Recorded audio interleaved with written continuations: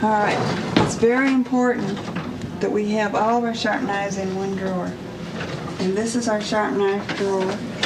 And all the handles are coming to the front of the drawer. All right? And when you use a sharp knife, always return it to this drawer. This is the third drawer from the stove, right? Yes, ma'am. And all the handles are faced to the front. So when a blind person is looking for a knife, they don't grab a blade. Yes, All ma'am. right? The shorter ones are here and these here. And then the longer ones are... Got a few like those. Steak knives. And then we also have our vegetable peelers. Have you ever used a vegetable peeler? Potato peeler, sometimes it's called. Oh. I've seen these before, but I always used a knife peeling potatoes. I didn't know what these were. This is easier, and you don't get quite as much peeling with this. So we'll do that, okay? Okay. Welcome back to Wiseman Podcast. I am Sean Glynis, and I'm here with my co-host Arlen. How are you doing, Arlen? Hey, Sean. Feeling good. Doing good. All right. Yeah. What? It's good to be back with you and in Weissman mode again after a little break doing the film fest again. And our break doing the review of a couple, which everybody has seen. And actually, isn't that doing theatrical in like a week or two? Something like that, yeah. Something like that. Catch it in New York, at least, I'm sure. What was I going to say? Oh, but yeah, so I remember last time after the film fest last year kind of coming on here and like lamenting about Weissman not really being like in vogue or present, or his style kind of being absent in a lot of the films, which I think I'd like to walk that back a smidge, just because documentary now is so rich and you can really do almost anything. But wanted to call out a few films that people can look out for that either do or don't conform to the approach, but are worth checking out. But one that won the juried competition this year for Best Doc is called Video Visit. It was a production of Field of Vision or co-production between Field of Vision and Firelight Media, and is about at the Brooklyn Public Library. They had a program where you can do a visit with your family who's incarcerated at Rikers through the library, at the library, like a Zoom call kind of thing. And it's just, there's a lot of great meeting scenes, a lot of great like phone call scenes, and just the way it explores these interactions between institutions, and like how like one institution's principals will butt up against another's and like, kind of be incompatible, was just like, very, in the Weissman wheelhouse. And it's just really well done and rich. And the director there is Malika Zuhali Waral. So look out for that one when you can. I know the Field of Vision stuff usually ends up on Vimeo. And then coming to POV this season on PBS, there is a fantastic short doc by a Chicago filmmaker called My Dudush. So you'll be able to watch that on broadcast. But this one is about the filmmaker's mom takes in an injured baby squirrel, or like an abandoned baby squirrel, and then raises it. And we're just kind of watching the squirrel grow and the relationship between Dudush the squirrel and the mom deepen. And yeah, it's just very powerful in emotion. That filmmaker is like Tom Krauzik. I hope I'm pronouncing that right. But yeah, these are two that I would love for people to look out for, and I think if you're Weissman heads, will dig them. Interesting. Well, it's interesting. We talked with a past guest, Robert Green, who's a filmmaker who is influenced by Wiseman, but like his films don't resemble Wiseman's. And I think like we talked today with our guest John Wilson about his mode of filmmaking, which is it like dips in and out of Wiseman, and there's like there is a connective tissue in the creation of it, but at times like it's so much different from what Wiseman's doing.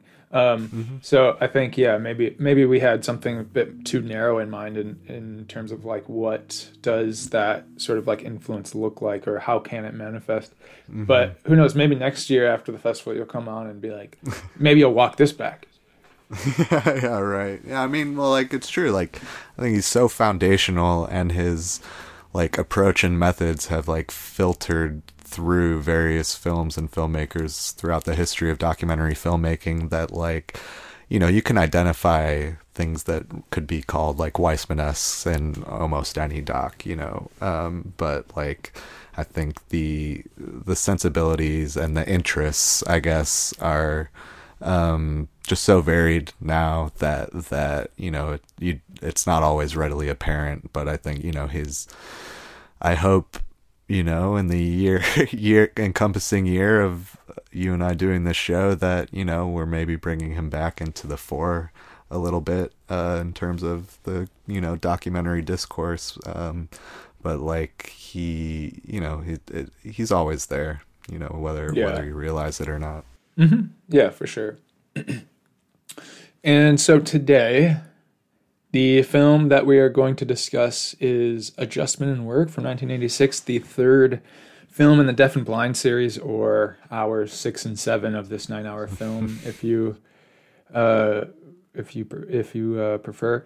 And this film pivots from children to adults, from the children in blind and deaf to adults. And we can talk in a bit about the structure of the film more specifically, but the film takes place in 2 locations, mainly the E.H. Gentry Technical Facility and the Alabama Industries for the Blind. And Mamber, in his journal for this one, says he calls this film, interestingly, like less like a doc film. Yeah, he says it's less like a documentary and more like a series of like life situations and like little portraits, and like you get little like life ambitions and stuff. And makes an important remark, saying that the film does a good job of assuming that we've seen the first 2 films in a way that it just sort of like freely examines and builds on specific problems and issues that we saw there. So, which brings me to I thought was interesting though. Do you see what he's talking about there as being distinct from the other film? This idea of it being like a life film, not less of a documentary. Like it to me, it felt kind of relatively the same mode. I made a comment somewhere. So while I find this, and I'll come back to that, I was going to ask you what it was like, because you had seen this one, but you'd only seen this one. What was it like revisiting it now in the context of the series? Yeah, that's an interesting question, because like, being just not having the context for the series when I first watched it, you know, I'll talk later how I think my viewing colored Blind and Deaf, my seeing this film before those films. But as I first watched it, you know, I guess it kind of was more, oh, this makes sense. This is kind of exactly the milieu I would expect for this kind of population, you know, like it's not, doesn't seem particularly fulfilling or rewarding, but, you know, I guess there are institutions and systems that society has put in place to, you know, give people some sense of like having like a career or you know, just having a daily fulfillment in labor. You know, it doesn't seem like there's a lot of opportunities for like growth or progression here. You know, I think it's pretty quote unquote like dead end. But recognizing, you know, the limitations that society puts on opportunities for the disabled, I kind of saw it as like, okay, this tracks more or less, but then putting it in context in the series, it's even more devastating. I think it's not as much like, all right, here's the situation, and it's not perfect, but it is what it is. And now it's more like, all right, here's the situation, and it's definitely not perfect, but it also like doesn't live up to the promise that the previous two films seem to offer. I can imagine, because I found it pretty devastating. And we can talk a lot about it, but it plays, like Amber's talking about, it plays off of so many things that we see in like just really, really brilliant ways. That it's a really good movie. It's so interesting. Like some of these more like unassuming. I don't know if that's the right word for the Wiseman films that don't have like those pantheon scenes, because I don't think that this film really has one of those. If I'm being strict, like there are definitely a ton of like really good meaningful scenes, but it doesn't have like that like really interesting character or speech or and we don't get the jail scene or the Gaston speech here, but the way that he is building off of those first two films is just like really touching, and he's not like pointing at various things. He's just like picking up on, or allowing you to pick up on things that you saw earlier, whether it's, knitting, a child like knitting something and thinking like, oh, that's cool that they get to like do this in school. Like she's like learning how to do it. And then you see them like, oh, it's training to be a professional sewer. I mean, that's the cynical reading of it. And I think definitely there's something to that. But well, I mean, in Deaf, there's, a literal sewing class. Like they're doing sewing instruction, and if you hadn't seen Adjustment and Work, you'd think this is relatively benign. It's something that can be taught in a regular public school as well. It's just kind of a general life skill, not kind of realizing the trajectory, like, okay, this isn't just, it's good to know sewing. This is, you will be sewing the rest of your life, and you got to figure it out now, Yeah, it's there's a lot going on here that and I think somebody had told me, somebody who was watching contemporaneous to us doing this podcast, saying that they benefit from not watching them like in one go. And I think that the timber of this series, like doing this like monthly thing, has really benefited with this series, which is just like kind of allows us to really think about one individually and talk about it, and then like in a couple weeks go to the next one, and allows the things to really sink in from each one, and then as a result like resonate pretty strongly on the next one. For sure. Yeah, no, I mean, like we'll get into it, but like there's scant, right? If there was like not much out there on Deaf, there is like next to nothing on Adjustment and Work, and I think, like we talked about, people at the time seem to be considering the whole series or the first film or two in the series as kind of a single body of work, and you didn't necessarily need to talk about the latter two because people will watch it and discover it.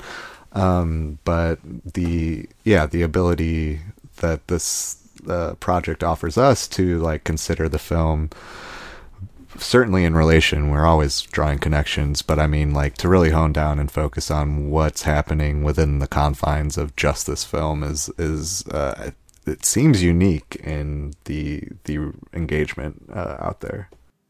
Yeah, and the film is also like it. I mean, it also has like a discrete like diptych within it, like the Adjustment and Work itself, which is interesting too. So while it's like part of this broader constellation, of the series and then Wiseman's work, but also it has like this this thing going on by itself.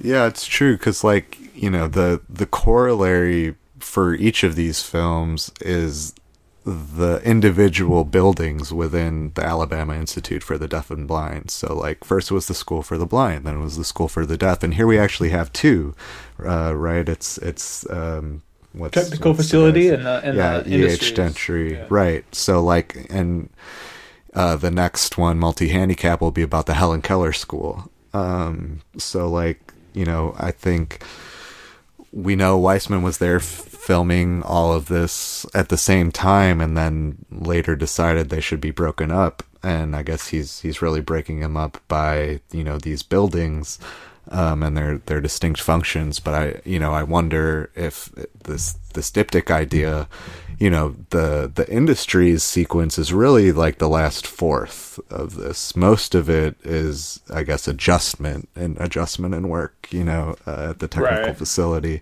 So I'm wondering if maybe he just felt he didn't get enough meaty stuff at the industries to warrant its own film. But I mean, they do pair together in a way that is just natural. One is kind of technical training and one is putting that training to use. Mm-hmm. And the first one has also profiles, a lot of what Mamber is referring to there. So you talked about how little there is on this movie, and we only have one contemporaneous review that is specifically about adjustment and work. And even in the other ones, like you said, the ones that covered the series, nobody's really talking about this one. But there was a Variety article attributed to Rich. Yeah. And it was from the World Film Fest in Montreal. And which maybe explains why it's much better than I was expecting coming from Variety. Right. And Rich calls the series demanding. We hear that again, and deeply involved. And he points out the rehab professional's sympathetic but matter-of-fact disposition. And he also says that a perceived helplessness of the blind is something many of them most fear, but none of them have a self-pity, which is important to note. The review talks about the common refrain to be useful, so like to be contributing to something to society, and Rich says that the film's most notable sequence is the street crossing, the man crossing the street. We're gonna walk up North Court Street. We're gonna cross at North Street and turn right. Which time we have to cross Court Street, walk down one block. Essentially what we're doing is going around the square. Okay, I got you. Okay, but we have to go around the outside of the square because the only way we can get across to the courthouse, which is on your right side now. I cross the other street, I take a right? Okay, right. And after that, after taking that first right, in order to get around the square, you will have to make 2 street crossings and turn. Okay. Now remember, all of your street crossings all of your turns are going to be to the right. Right. Go up across one street, which will be North Street, and turn right. Okay. At which time you'll cross Court Street and East Street. Okay. Turn right. Cross North Street, go down and cross Bell Street, and turn right. Okay, let me get you right now. I go up this street, I cross, then I go across, I take a right. Right. Then I go down, then I take another right. Go across, take another right. After your initial street crossing, the very first street crossing, you will turn right. After that, you will have to make 2 street crossings before you turn right again.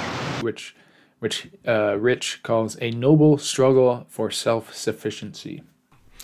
Yeah, I got the sense that he was sort of using that scene as like a metaphor for, kind of like a synecdoche for the film as a whole. This striving for self-sufficiency and this balance. We'll talk later about this idea throughout the series of independence versus interdependence, something Snyder and Mitchell really focus on. But there's a balance here, right, of this man wants to be self-sufficient. He doesn't want to be a burden, but we don't want to see him hit by a car, and it's like, there's a balance you're always striking between what's self-sufficient and what's practical. And that can be expanded out into the whole film in terms of okay, the self-sufficiency of the jobs available to the population here.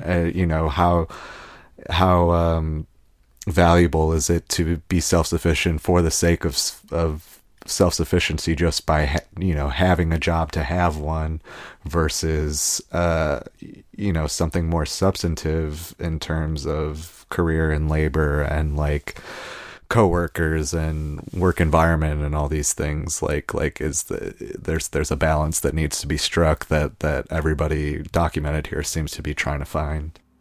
Yeah, and I wanted to bring up in the context of this interdependency, the Snyder and Mitchell article, especially since so few people have written about this film, but they have a couple mentions of adjustment work in their piece, and but they talk about how throughout the series you slowly see how independence is, as they say, transformed into a bastardized realization of institutional dependency, which is a result of them being siloed off from society and their family, growing up in AIDB. And Snyder and Mitchell talk about how most of their interactions with other people operate on this axis of power. So whether that's between teacher and student, or just the natural hierarchy of the workplace that we see in the last 30 minutes, there's just there's very little repartee or conversation between them, like we talk with our guest about, and I don't. It's all kind of building on something like the Peter and Mother scene in Deaf, I think, where we get an example in great Wiseman fashion. He shows us something very specific in Peter and his mother, and we get to see what life is like for these two people, specifically for the kid in the school for the deaf, and then lets that speak for, in abstract terms, what family life can be like for some of these people that are here that have been siloed by being at this institution. Many of them have been there for a long time, and it's I keep going back to the dance party in Blind as well, which we talked about as sort of this epitome of community. These kids with they don't have to learn anything here. They're just dancing and they're having a good time, and it's just very communal and gleeful. And then slowly learning more about what this life can be like as you grow up, and then seeing something Chris in Adjustment and Work, and getting to understand that family, it all just sort of resonates on top of each other. But I think to get back to the man crossing the street, it's this great literal and metaphorical manifestation of that interdependency, because once he's outside, both literally and metaphorically, it's a whole different world. So whether it's Chris leaving the institution to go get a job, and then he goes, I write the resume and go down there with my cane, and they change their mind. Here is the literal version of that is, I guess metaphorical actually, of this guy trying to cross the street because he's outside of the institution, and we see them know the halls so well in the place, where a water fountain is, or in Blind, they're what's over there, what's that sound? And it's oh yeah, that's the laundry room. They've memorized this specific place, and then so once you get outside, it's just a different world. Yeah, I think something we've talked about is the just how the films really make plain, you know, you could say it's great that these institutions exist, but one of their functions essentially is to segregate blind and deaf people from the rest of society, you know. And like the opening shots here are similar to the opening shots in the previous two films, you know, showing the town and the community and different street scenes and businesses and, you know, residences and stuff. But these are all shots completely, you know, assumingly to the viewer, absent of the blind and the deaf, you know, relative to the rest of the film, which is shot at the Institute that is, of course, full of blind and deaf people. Except for this scene, right? Like, this is the intrusion, you could say, of the population at the Institute into the broader town community. And, you know, inherent here are all of the struggles that goes along with that. And, like, the as represented just by, like, civic infrastructure, you know, the ways in which it's just not welcoming to people, you know, like it's just it's a struggle. It's as something as simple as crossing the street is a struggle, and not even just the act of crossing the street, but I think it was Mamber noted, like, you know, the instructions being given, like, what does a street name mean to this guy? It doesn't mean anything. He can't read the sign, you know, he doesn't know the name of the street that he's crossing. So it's just like the schemas which, you know, broader society uses to try and help people, it doesn't mean the same thing. Yeah, it's interesting. I hadn't thought of it till now, but like the similarities to a scene. I mean, I should have, because it's in the same fucking chapter in Keith Grant's book. But one of the things I mentioned when we had Labuz on for that was like the you know, the potato peeler scene is like Bryce Dallas Howard leaving the village, and like you kind of get the sense with the man crossing the street here of like, in this world he's not like quote unquote supposed to be in. Like, this is not the world for you. Like, I don't know. There's just a weird like boundary crossing there. But I wanted, when you were talking about the opening shots of like the houses and stuff, I wanted to talk a little bit about just the very first shots, and the opening of Adjustment Work. It immediately made me chuckle for like some extra textual reasons that hopefully you appreciate. But I don't think I mentioned it on our episode of Blind, but I had talked online elsewhere about how I had made the comparison between the shot of Jason in Blind and the shot of the train coming at the screen in The Arrival of a Train, the Lumiere film. And it was less about like the similarity of the scenes' resemblances, and more about like the importance each have to telling us cinema's basic abilities. So on one hand, you have like the novelty of the train's movement against the audience's imagination or understanding at the time what cinema could do. And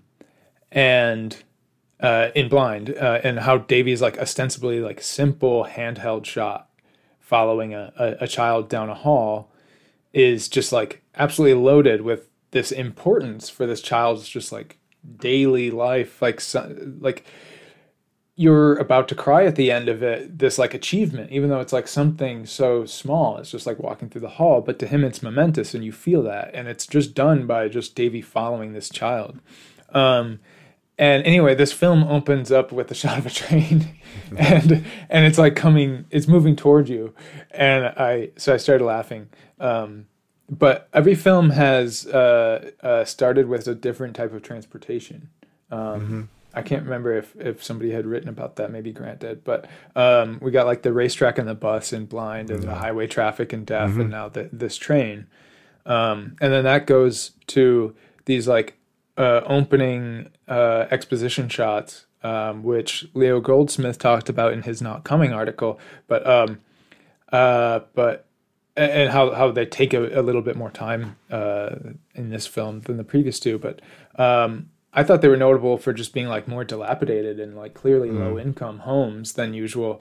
Because before we had seen like some of these like big like veranda like southern homes, and Yeah. here these are definitely not. And I wondered if that was Wiseman just like foreshadowing, like just sort of like laying the table for the subject matter here, like that it is going to undercut that optimism. Like, okay, we saw this optimistic view, and here are these beautiful homes. Not that all of those shots were all about beauty or anything, but and now we get this like sad film, this sad part of town where not everything's great. Yeah, no, I mean, I think you hit the nail on the head. Like, yeah, there are a lot of kind of more modest homes that are like raised up on cinder blocks or something. I mean, we still get some of the more kind of fancier palatial homes throughout the town, but I mean, I think, yeah, it's underscoring, okay, the like beauty or the admiration that you had for the Institute in the previous two films is probably about to dissipate some, you know. And for me the opening shot of the train recalled the James Benning film RR or Double R, which is just shots of trains, right.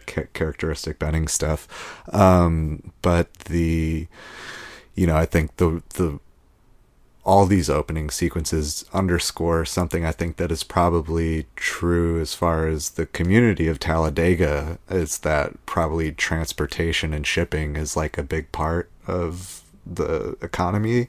And in fact, the arguably like the most, I don't know, like entrepreneurial or like, what the labor or business idea or concept that like seems to have the most fulfilling legs beyond just working on an assembly line is the guy who's losing his sight and is wanting to open a vending machine stocking company. Well, what I want to get out what of you're here for, basically. I'm here for the BEP program to start a vending machine business, I hope. Okay. Now, the reason why I called John Lowry was because I found out that they're putting vending machines on these rest areas on the interstate. Well, there's two of them down there at home, see? Uh-huh. And there's one about 32 miles on the Mississippi line from me. Mm-hmm. And I understand that they're going to put all three of those vending areas together, and you can make a pretty good living with those things from what I understand. Yeah, I think. And so I was wanting to get the training and see if I can get those vending machines and start taking care of those vending machines. Okay. And that'll be at home too, see, where I won't have to leave home. Right. And I think just kind of underscoring, the significance of, moving through this town for people. It's not, I don't know, we don't know, but like I had the sense that a lot of the students or the people attending the Technical Institute probably aren't from Talladega. They're we know this certainly about Peter and Def, right? They're coming in from all over Alabama. So like I guess the idea of the town as some kind of way station, or some kind of place to pass through, less so than to actually like build one's life, seems to be a part of it too. Yeah, it seemed, at least from the small segment that we get to see in the walking scene, that if that's the downtown, it seems quite small. Mm-hmm. Yeah. There's the civic like courthouse block square kind of thing. Yeah. I think before we move on, I think interesting to talk about that scene in relation to Jason and Charlotte. Yes, correct. Yes. And we're denied the conclusion here, like characteristic for Weissman, but uncharacteristic for these scenes up to this point, is like we don't know if he successfully makes it to the courthouse. Like when the sequence is cut off and we're left kind of having to interpret it. It's so brilliant. Like I was thinking along the same lines of like there's this play he's doing on the absence of outcomes that we've talked about, where you actually see the outcome of Jason's walk, and like you get to see it all the way through to the end, and it just keeps like building, and that is very satisfying. And then he comes back here to this thing that's clearly resonant of that, and he's like, by showing us this thing without an outcome that is similar, and as Grant says in his book, like, Jason has a lot more work to do.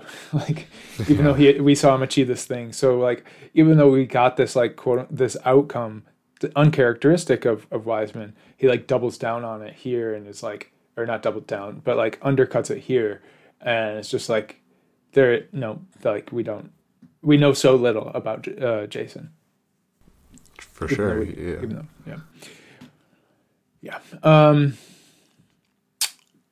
On our blind episode, also, we mentioned in all of the discourse Arthur Unger's Christian Science Monitor review, which said that the Deaf and Blind series demanded a new category, which he called experiential TV. Mm-hmm. And the first half here, the adjustment half, is basically like all of that. Like, it's sort of like the epitome of the experiential filmmaking. You know, we're just watching these minutes-long sequences where people are just acquainting themselves with a room, or like the kitchen, or that other room with like the shelves, and they're like finding their landmarks and stuff. And I think on the Blind Up we talked about how Grant like framed the series as an attempt to transcend the ego, excuse me, and he talks about them as like a way to achieve a spiritual success through like the viewer's empathy and just attention. And so far, I think Adjustment is like the best example of that, where like,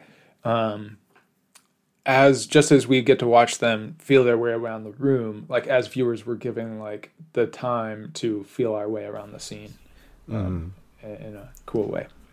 Yeah, Grant says something, a bit more broad, I think, about the films allowing us to experience the world as other people do, mm-hmm. And I think there is truth to that, but I think there's also a bit more in operation, because like we are and we aren't, because we could see them struggle, I think about the instructor trying to teach Donna just simple tasks like putting the toothpaste back in the box, right? I remember how the box, after you mash the tube, it's a little different, and you don't put it in backwards now. Look at the end of that. And then look at your box. Let's lay your brush down till you complete one job at a time. Now look at those flaps back. Now how does that fit into that box? Are you fastened up correctly? I am. You sure? The flaps on each side, because this one's yours and you've got to come back and get it. Now look at the difference in how it looks now and it did before. Which had to have been a play on you can't put the toothpaste back in the tube, right? Like, that same. Yeah, totally. Yeah. I didn't think of that. Yeah. But like, but just the idea that like I think our frustration as viewers wanting her to do this relatively simple task and seeing her struggle is different, but related to the experience of struggling and succeeding that task. I think like there's something really, just one brief line that undercuts it right before they do the toothpaste thing, and mm-hmm. the instructor is cited, and she just says, "Donna, to your left."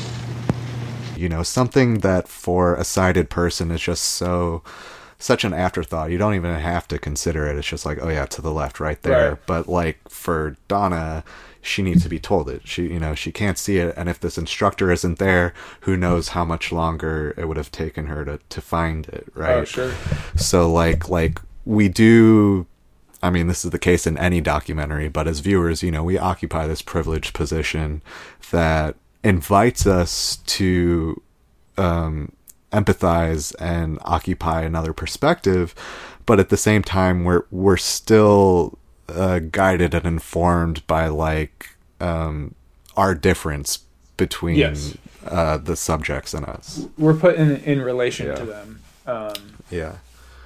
But Which yeah, I think the continual effect is like, you know, to Grant's point is like, man, it would be really hard to have this experience, you know. Yeah. That's really not all we can think, not having that experience ourselves, is like, God, this seems frustrating and difficult. Mm-hmm. Yeah, Mambert talks about the end of a line instructor sequence, the man like clearing the table and putting out dishes, and he says at the end of it, the teacher tells him, Okay, that's fine. All right, you're doing very well. You're improving. and he's like, I don't know about that. And he has this good line I was going to read. This kind of uneasy resolution, a difficult task attempted and perhaps partly accomplished, is the tone throughout. Even when people do well, it gives us a sigh of relief rather than a sense of success. They're happy to make small bits of progress. While their determination is admirable, even stirring sometimes, it's hard not to feel the unfairness of life that requires these great efforts to live something like normal lives. And like, while reading that may sound sentimental, like you remember that like Wiseman's experiential filmmaking technique is not driving that point forward. Like he's not saying like life is hard for these people, but he's allowing us to get there and to imagine what life would be like for them, and as a voyeur, like, you know, like you're saying. But which is exactly the case that I was talking about with Jason and the man crossing the street, is like, that is stirring, like that accomplishment, but then also being able to understand how difficult that is. Yeah, the you know, I think we're talking a lot about like undercutting. We're talking about the kind of bleak or despondency present in this film relative to the other two, but like I think it's significant that, you know, say for the scene, the Carpenter auto mechanic scene, right? William originally was with Wendell in work adjustment. And at that point, William came to us and said that he would like to possibly try out a training program in carpentry and auto mechanics. He had an interest in both of those areas. So at that point, we called his counselor. His counselor said yes, he would agree to a 2-week tryout as a carpentry helper and a 2-week tryout as an automotive helper.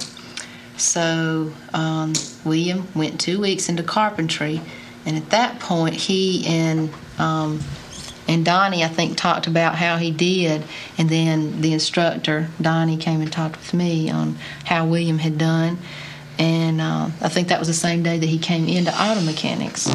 So actually, Wendell, that's what our goal has been, is to see, you know, his potential. We're talking about his physical stamina, his ability to do the work, his ability to, you know, think it out and do it with his mind, intellectually do the work, and his attitude and motivation toward work. So those are the three things we're looking at. I know you saw those three things in the work adjustment area. So I will ask Mr. Holdridge to let us know how he's done in his 2-week tryout in auto mechanics. Well, like I told you on the phone there, he's done all right, but I don't think that we're looking at a feasible vocation in this area. And this guy's dreams essentially are being undercut by the, you know, administrators and his instructor, who are like, right, I don't think this guy can hack it, you know. We don't know necessarily how that's ultimately plays out, if he continues down these paths, if he, you know, pivots a little bit. But like, I think the thing Weissman leads us towards is like, the ultimate outcome for all of these situations is in the last quarter of the film, you know, on the factory floor, like that, by denying us the outcomes of all these individual circumstances, but then showing us that it's like kind of all roads lead to brooms and ties for the military. Yeah. It's so overwhelmingly upsetting to me. Yeah. in its like simplistic, like in the film's just sort of like quiet organization. To watch somebody like Chris, who he was really, like a programmer, you know, he had like this data analysis training, like and to watch somebody like that who has these ambitions and who has gone to school for a long time and realize that like the only way to salvage any sort of like semblance of self-worth is to be of value to this sweatshop type situation, and to have it put so plainly by the people around him that his value is only as much as he can contribute to like society as a laborer. Like to be able to get this like intimate little portrait of him, and then again like let that resonate over all of these bodies that we see just performing this dull labor, much like we see in Meat, is just really it's heartbreaking. And then layer onto that, like you're saying, like the revelations about payment, how little payment they're getting, and that they're doing it for the military. And then you get this great scene with A.G. Gaston come in, which we talk about with our guest, but it's and he ties it all together with this like, or he ties a bow on it with like this whirring machine over the closing credits. Like I think Member talks about how, and I mentioned this later, that you're like marveling at the fact that people can do these things, even though it's sad. And he's like, you still end up kind of more on the side of like marveling that they can do them. And I felt the opposite way, where like what overrode that for me was like this, you know, the credits coming down and this whirring machine. And it's just like, this is life day in and day out. 6 sometimes days a week is life for them. Yeah, no, I mean,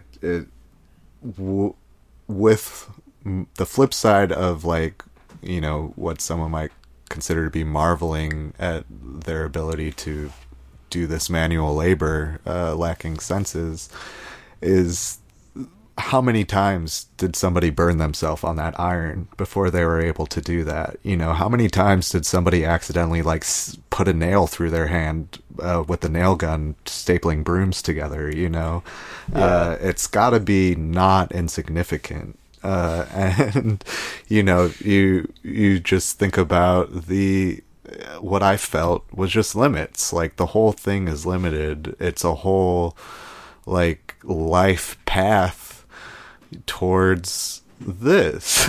I mean, I guess I already said that, but like, you know, you think about all of the education for children in the first 2 films, you know, like, what does it matter if you know what a color is? Stand up, sit down. Like, it doesn't play any role here, you know. What is it, you know? I think something that is very relevant is, you know, like American indoctrination, you know, the whole like US Russia is not Russia thing is like, you know, it's psychologically preparing you to be like, okay, yeah, you know, maybe all I do is this one rote manual task all day, but I'm not in Russia and no one's telling me what to do. But like, you know, in effect, it's the same thing because it's the only opportunity that's available, you know, like the government might as well be telling you you're going to do this job because of the exclusion of the opportunities to do anything else.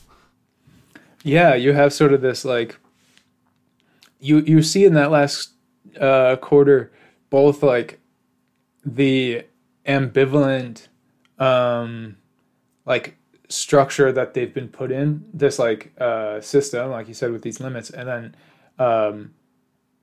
so, you know, it's not Russia where they're like, you have to be here, but it's just like that inherent, that implicit limit that like society's putting on them. And then also you see on top of that the actual like more malevolent, like manager based stuff, like limits that they're being handed down, like in this great meeting scene at the end.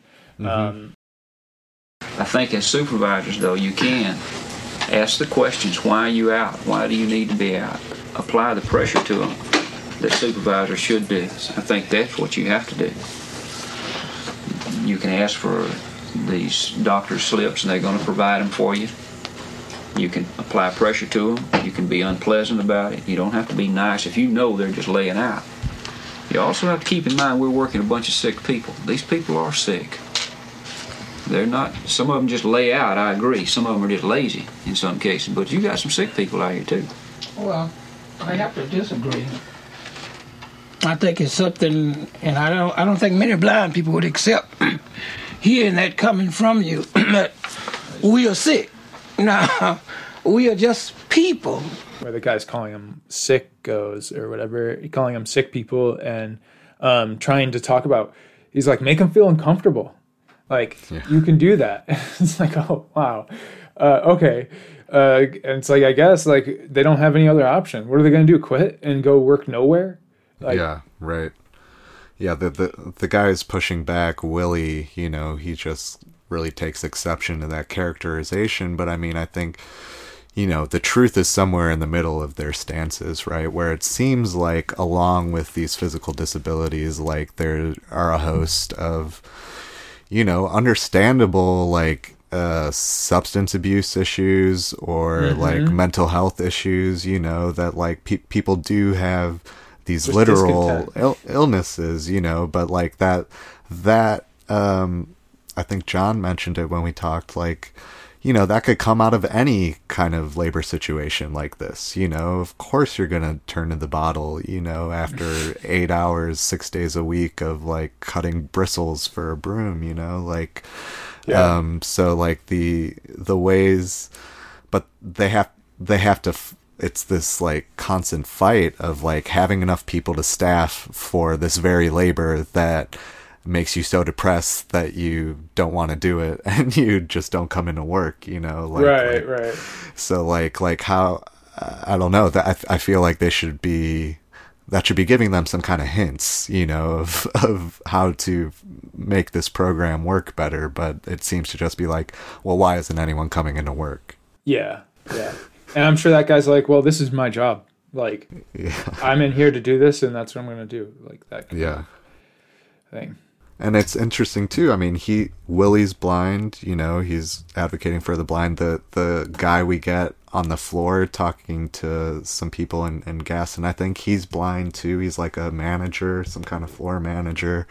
But like, you know, like a lot of systems, the way people are sort of artificially or superficially elevated, you know, above people who may otherwise be colleagues or peers, you know, and how that like operates hegemonically to continue to like subjugate the workers on an ongoing basis, because there's this kind of dangling carrot of like, keep at it and you could get this managerial position, you know, you can work in the administration, but like, you know, as we know, there are only so many of those positions, and you know, how likely are you to advance there?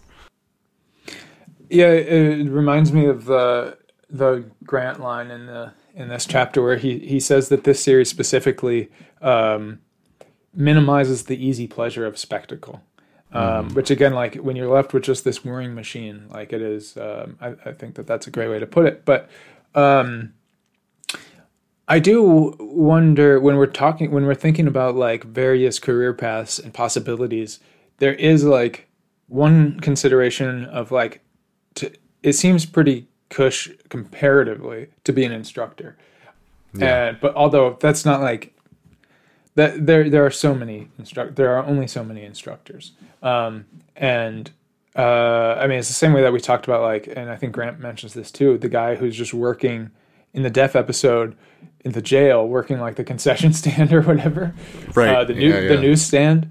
And how like that is the more likely possibility.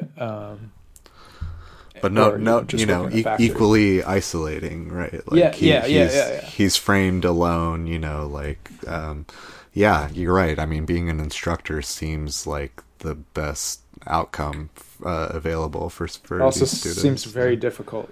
Right. Yeah. But I mean, you know, like we said, there's the one guy with Donna and Brendan and David that we don't even recognize to be blind until the end of the scene, just because he's so adept at his role. Yeah. Yeah. So I wanted to talk about this, expound a bit more about this like absence of outcomes as it relates to this series or this film.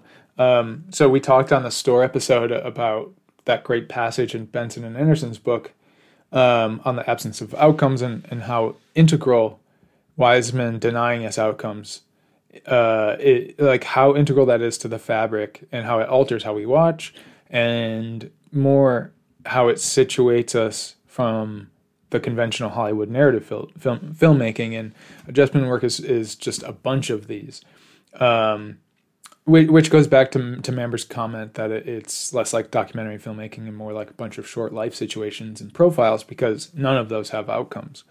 And in one sense, there's a certain outcome when compared to the children in the first two films, but that, that's purely suggestive and like open-ended. It's not like we're getting updates on the kids' lives in the future, but in a more granular sense, we get all these scenarios about people's attempts at employment, and we don't ever know what happens to them.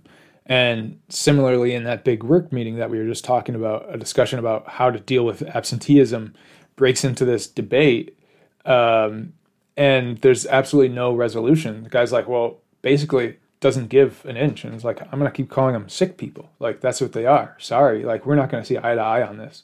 And which is just, all about the absence of outcomes. Like, we don't leave that meeting being like, well, I guess they figured that out. Or I guess Willie really got to him and he understood. But sort of like in the abstract, what we're talking about here fits again into like this idea of like Vertovian cinema, like showing us through montage, like our relationship to this world. And I wanted to read a quote from Vertov that I think is interesting to reflect on with regard to this series. Cool. If you will indulge me. I would love to. He says, the movie camera was invented in order to penetrate deeper into this visible world, to explore and record visual phenomena, so that we do not forget what happens and what the future must take into account. But the camera experienced a misfortune. It was invented at a time when there was no single country in which capital was not in power. The bourgeoisie's hellish idea consisted of using the new toy to entertain the masses, or rather to divert the workers' attention from their basic aim, the struggle against their masters. Under the electric narcotic of the movie theaters, the more or less starving proletariat unclenched its iron fist and unwittingly submitted to the corrupting influence of the master's cinema. The theater is expensive and seats are few, and so the masters force the camera to disseminate theatrical productions. So, well, I think he really gets on his high horse at the end there. But like I said, I think that this series is doing exactly what he's proposing, like penetrating deep into this world, recording visual phenomena, and through the edit, letting us explore it. And it's interesting how well Wiseman's sensibilities and practice fit within Vertov's comments about like how capital bastardized cinema. We talked about, and Barry Keith Grant mentions this too, how in the last two films he's like sort of cheekily showing the dilapidated cinema house or like the movie rental store or whatever, and like the monetization of the E.T. dolls. Wiseman is like announcing his cinema as the opposition of that, like Vertov is. And of course, his movies were broadcast on public television and not shown in a movie house except in festivals. But specifically with the Deaf and Blind series, it was created with the MacArthur grant, like we've talked about. So who knows if CPB would have funded him? We get the sense that it's very likely they would have said no to 4 films, like detailing this minutia of the institution. So. While capital is still very much a part of Wiseman's calculus to be able to make the series, it's not a part of the calculus of like the film's performance and like how the audience is gonna for sure engage that doesn't impede him from making it. Cool. Yeah. Well, a lot to think about there. I think obviously Man with a Movie Camera, but you think about that or something like Enthusiasm, and it's like, it's exactly right. He can cinematically like valorize and idealize labor precisely because of the context of building, communism in the Soviet Union at the time, right? Like it is not this subjugated thing. It's collectivized, and like it's not labor to build capital for some capitalist, right? Like but here there's no opportunity for that, right. And we talk later, like, the guy says proudly to Gaston, like, but everybody here makes minimum wage or above. Some of them with fringe benefits are making as much as $5.25 an hour. $5.25. Yeah, well, with fringe benefits, some of them are making up to $5.25 an hour. I looked it up. I think minimum wage in '84 was $2.60. That sounds right. So if they didn't have the benefits, that's how much they were making at the time. But like, there were some shots in the industries from Davy, particularly like of kind of fabric being spun and woven by these machines. That did make me recall of like some of the whirring machines in Man with a Movie Camera, but like the context completely changed the meaning in either case. Right. Like and I really liked those shots. They were pretty artfully done. But here it's not anything like that's buoying or that celebrates the worker. It does the opposite, right? It like it's a worker's lament more than anything, Yeah, again, it's just like showing the complete alienation of contemporary living. Because the whole like those Virchow films that everyone references is about, the achievements of labor, the fulfillment possible through labor in a communist society, like you can achieve societal good, personal fulfillment, through your work because we're all in this together, right. Yeah. And this is like, we're all in this together and we don't talk to each other, and we're all in this together because we have no other option. And like, we have no I think Weissman, like, really deftly in the editing, there is a sense that there's some kind of assembly line here because, like, everyone's doing their one job, their one, like, manual task of making the broom or sewing the ties or whatever, but we never see anything get handed off. We don't have a sense of, like, the progression like we do in meat, we see the carcasses going down and processed, bit by bit, and see the whole sequence of that. Here it's completely disjointed. We just like jump around from like broom to tie to mop, and like there's no visual or narrative relationship between any one of the laborers and their tasks. So like visually and thematically, like backing up this alienation idea even more so. Yeah, and just like the way that Meat was interested in what the American dream was at the bicentennial of our country, this is very much about what Gaston is talking about with achieving the American dream, and what that like rhetoric like actually looks like, I guess. Yeah, you gotta wonder like what the gears turning in his head in that scene are. He's like, I bet I could sell these guys like a bunch of injury insurance, or something. Right. Yeah, because that is his like mind is like entrepreneurialism, and just been like he was probably you're 100% right. Like he was probably thinking of it much less about like from like an empathetic view of like, oh, what must it be like for these people? And much more from a businessman point of view of just like, oh, this is great business. For sure, yeah. Low-wage workers, doing manufacturing that you're going to sell at an upscale on a cushy government contract. He's like, check, check, like... Right. And Wiseman's film is doing the exact opposite. For sure, yeah. But, beyond the Institute, that the idea that this is all to service the military is like such an interesting and insidious idea, to the degree, like we said, the government contract mandates a certain percentage of blind employees, as if, further entrenching this as being the only option for so many of them, because they have to have that contract and they have to have their labor to do that, yet they're only making minimum wage, right? So they are essential to the operation of the entire endeavor, but they're the least compensated for it.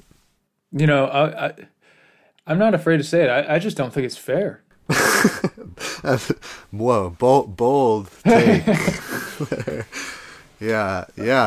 But flip it around. Like, what would this have looked like, following the revolution in the Soviet Union?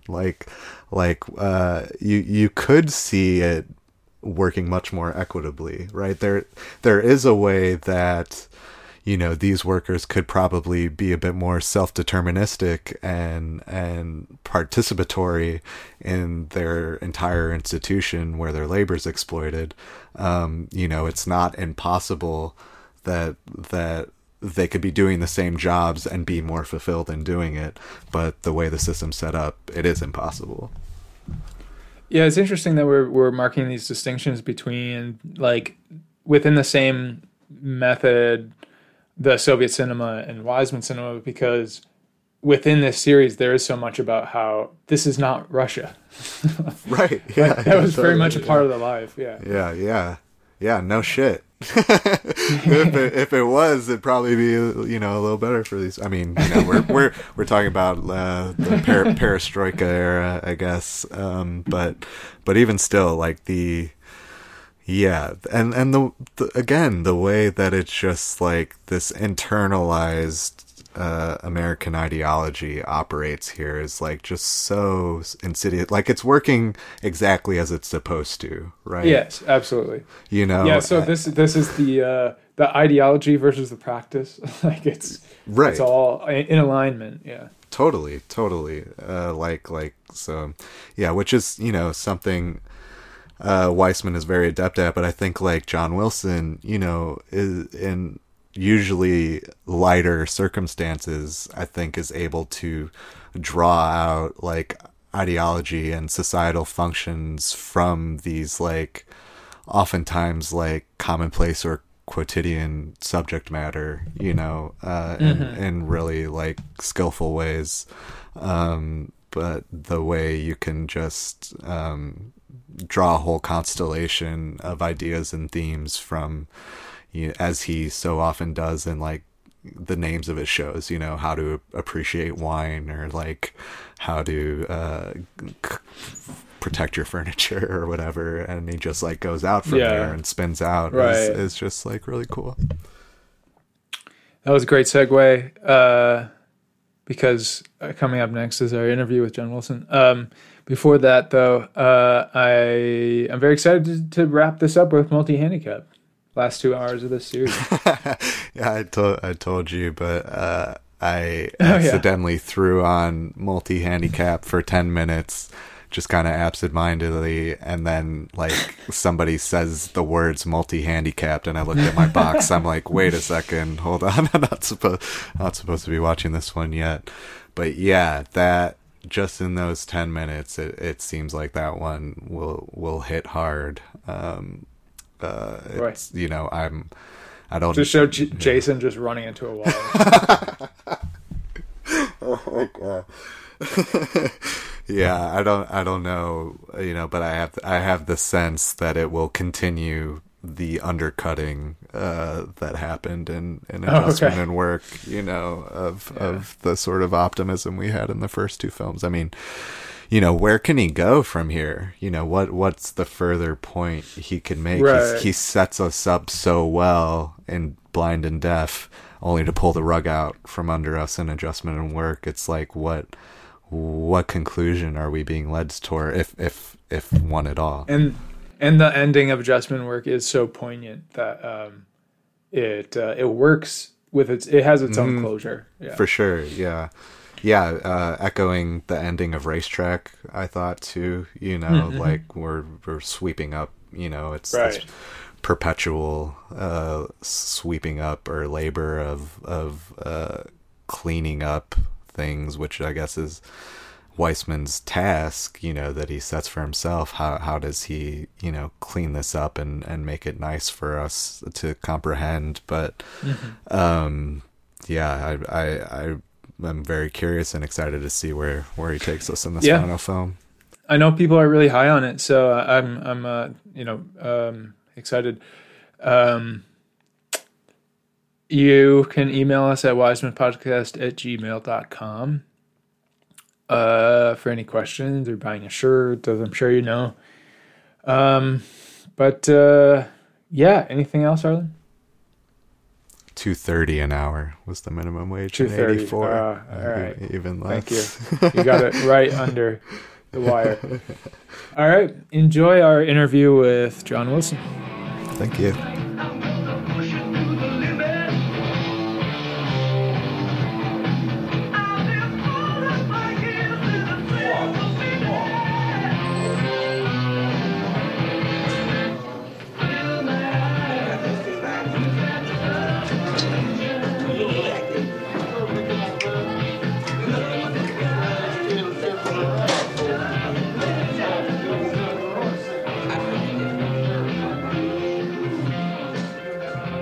Welcome back to Wiseman Podcast. We're here with our guest, John Wilson, the creator of How To with John Wilson.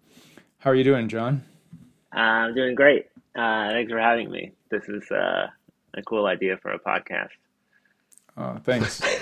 Thanks for giving your time. So we'll start with you the same way we start with all our guests, which is just kind of like asking about like your introduction to Wiseman and what kind of like initially drew you into his work, because I know you're a fan. Yeah, totally.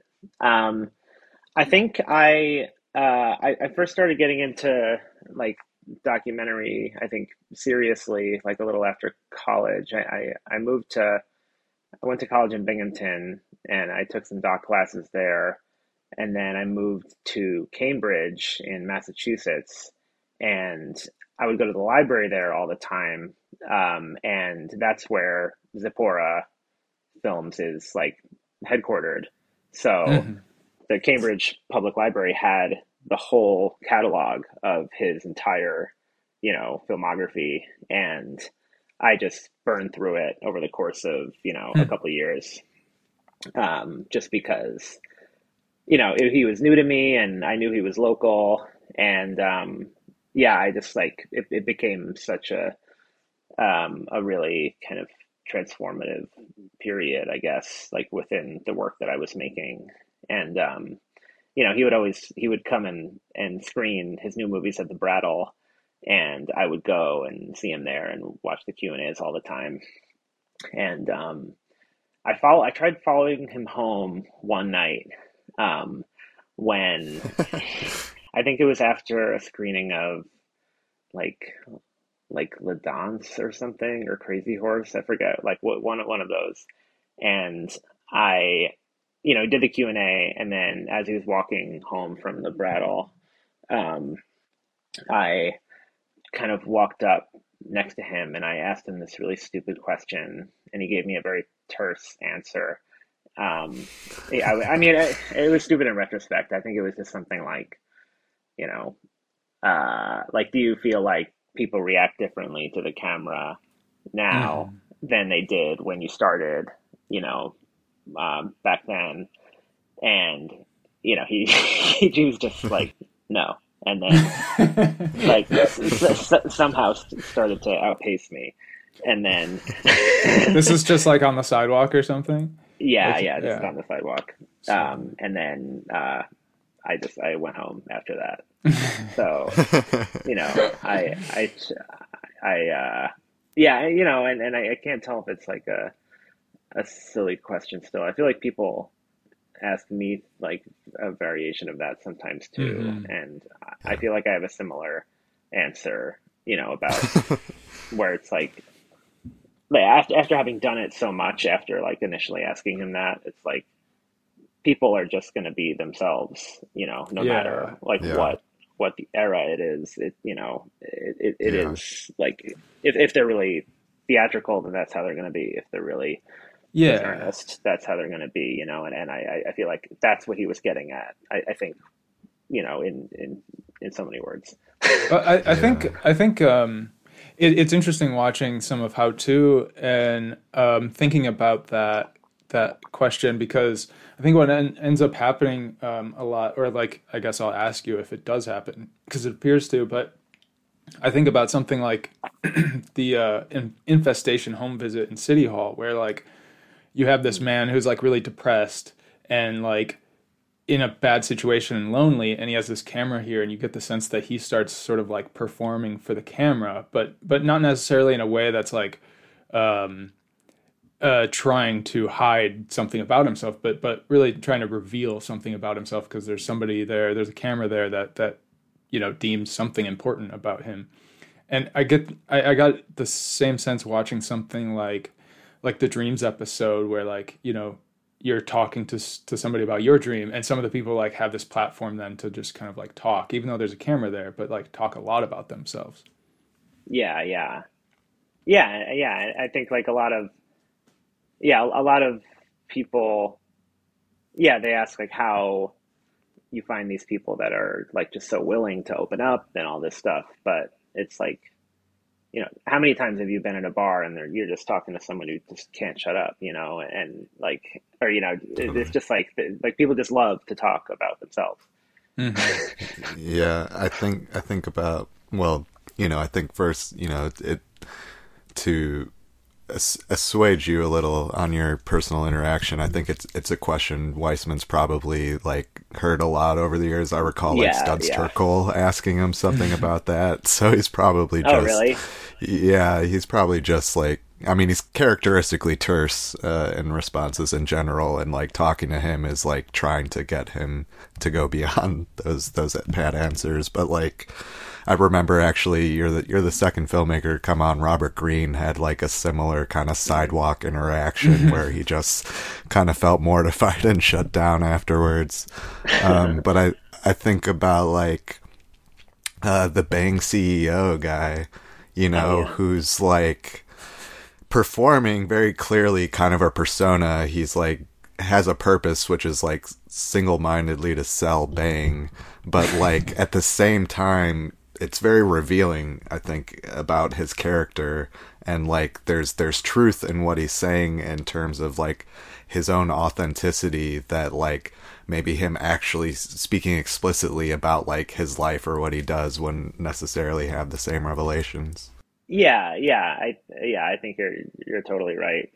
Even though that you see the cracks in the performance, and that tells the whole story, right. And I feel like a lot of the time that gets cut out of, I don't know. I mean, maybe just normal pop culture stuff, but like that's what I love about like working in this format, is that like I wanted to just try to remove as much artifice as I possibly could, and by my presence being just as much a factor as theirs, it kind of like it makes it so that like every like them not knowing where to look, or like not knowing what part of themselves to kind of to show is all like kind of baked into it, and it's not like I'm asking them to pretend that this situation is not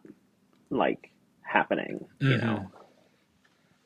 Which, like, if we're talking about, your approach to Weissman's, I think, there's a lot of fruit we could get into about like similarities and contrasts. But I mean, just to start, something Weissman never does, right? He never acknowledges himself in the text. Yet something about the approach, like his sensibility or like his perspective is always like very present and impressed upon the viewer, I think, in a way that's implied, especially, you know, if you've seen a bunch of his films and you kind of are able to kind of get a sense of that. But like, so how do you sort of, you know, dealing in, you know, the whole objectivity, you know, quote unquote debate is like, I think, you know, your films are like very strongly subjective, but they're also like objective in a way of like observing the world and reality that like everyone has access to. Yeah. I like to kind of do that dance a bit. And yeah, Weissman is very much, you know, I like how kind of, I mean, I love his format, obviously, but it's funny that I'm always curious about how like no one's looking like directly spiking the camera and looking into it, you know, a lot of the time. It does happen sometimes, but you know, I feel like that's one thing that I like lean into, like obviously constantly just like looking straight into it. And I don't know. I feel like I I love the way that like when I'm in a scene and I'm just filming something like the Avatar people, I love to just like treat that like as a fully Weissman kind of like section. And then, you know, all the bits of kind of transitional B-roll that he has, like there are so often like my favorite material in it. And I just wanted to kind of take all that candy, you know, and kind of like have it populate like the rest of the work. But then but then there's like the kind of Nick Broomfield approach where I love that like you see him as the sound recorder, and he's often even just like you're watching him basically bribe people to like be on camera or something, you know, like, or, you know, pay them something. It's like, and I love how kind of, and yeah, I love how honest that is too. So it's like, you know, it's all these different documentary formats that I just like want to, or, you know, just like approaches that I want to fit in. It's really interesting to think about the interstitial or like lily pad shots in Wiseman's work. Like we talk about like how they're so unassuming, but a lot of times like doing a lot of heavy lifting, and that is like you've kind of like made that text a lot. Like you've kind of like used that to like, you know, bridge together things very like very overtly, you know, using that like voiceover stuff over stuff that is just like these seemingly like interstitial type of shots. But which brings me to a question I wanted to ask that again is playing off of the similarities, but like between you and Wiseman. But you don't do your own editing, is that right? Or you don't do it all by yourself? I mean, I have like, I mean, when I was doing it by myself before the show, I edited all of it. But then I had to kind of streamline it. So I just like, I have 2 to 3 editors like working on a given season, and a bunch of assistant editors. But the editors, like they bring us like, they're all like great artists, and they cut things their own way, which I really like. But I also have, once we're in the edit, I have like, I am often just like, I feel kind of bad sometimes. I'm just like, I feel like what they call like a frame fucker, where, you know, like you're just like frame by frame, it just like has to be like almost exactly to what this line is. And, you know, like, and like, because of COVID, we were editing remotely with people in LA, and I would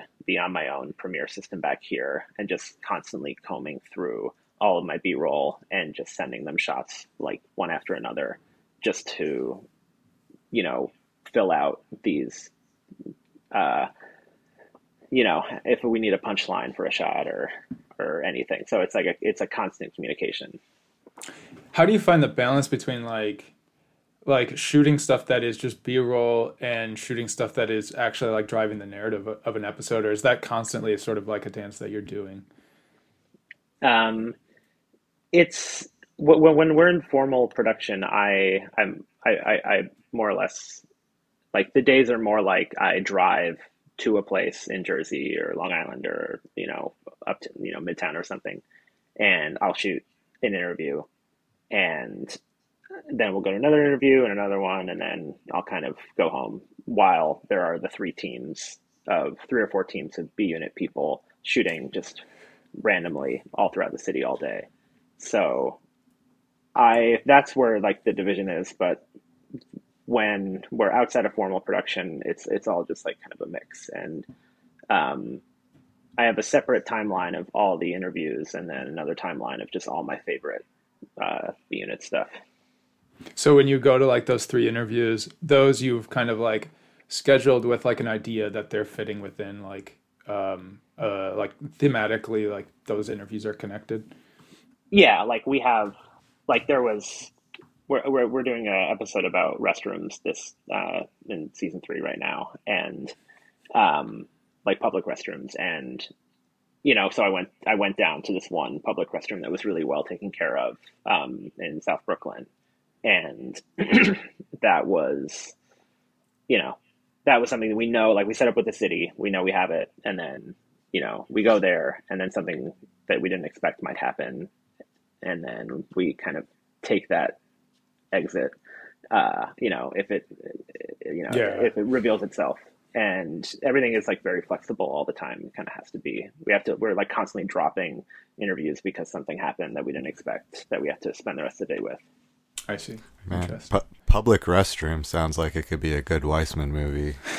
Yeah, that's the thing. It's like all these like I think Weissman's subject matter is incredible, but there's just like so many of my favorite filmmakers. I'm just like, man, I would love if they did basically a movie about this, but in their style, and they're not going to do it. So I guess I'll like just try to do some weird version of it.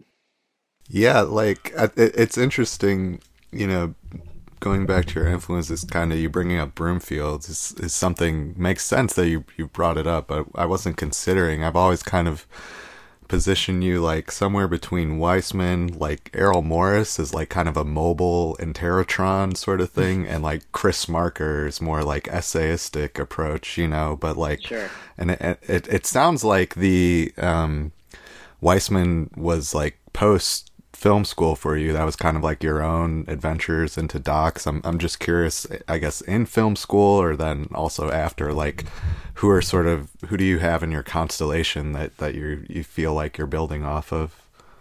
Yeah, I mean, I discovered kind of Kuchar in film school, like George Kuchar, and like he was a major influence just in terms of, his editing style. I've never seen anything like it kind of before or after.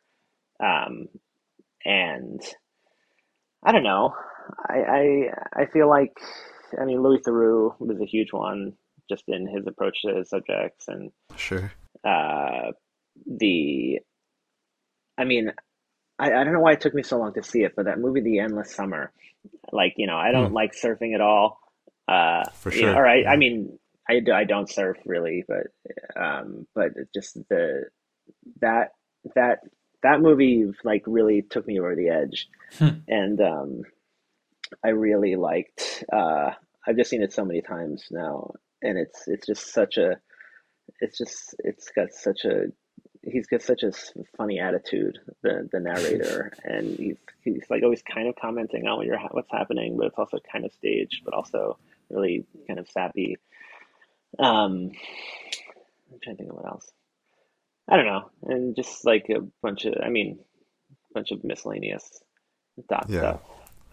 I mean, like I think that's one of the beautiful things about your approach is it's not rigid at all. It feels like you could kind of slip in and out of different sort of approaches and like methods and modes of documentary filmmaking, and it always feels like seamless and integrated.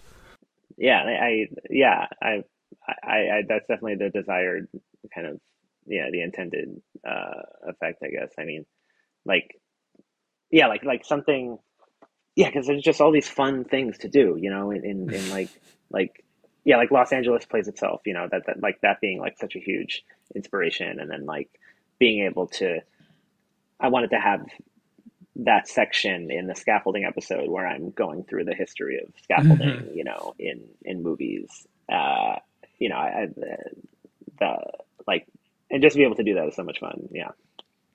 There's a moment that I watched while doing just some research before this. I was watching the protective furniture episode, and there's a shot that has really stuck with me of when you go to the house with the Balenciaga shoes, I think, and I forgot about that. Yeah, the husband and the wife presumably and their child, and the way that you like frame that interview from like across the living room, and they're like standing, but like he's kind of like he's pointed like askew, and then the daughter is like trying to get out of the room, yeah, and she's acting like a child that is much younger than she looks.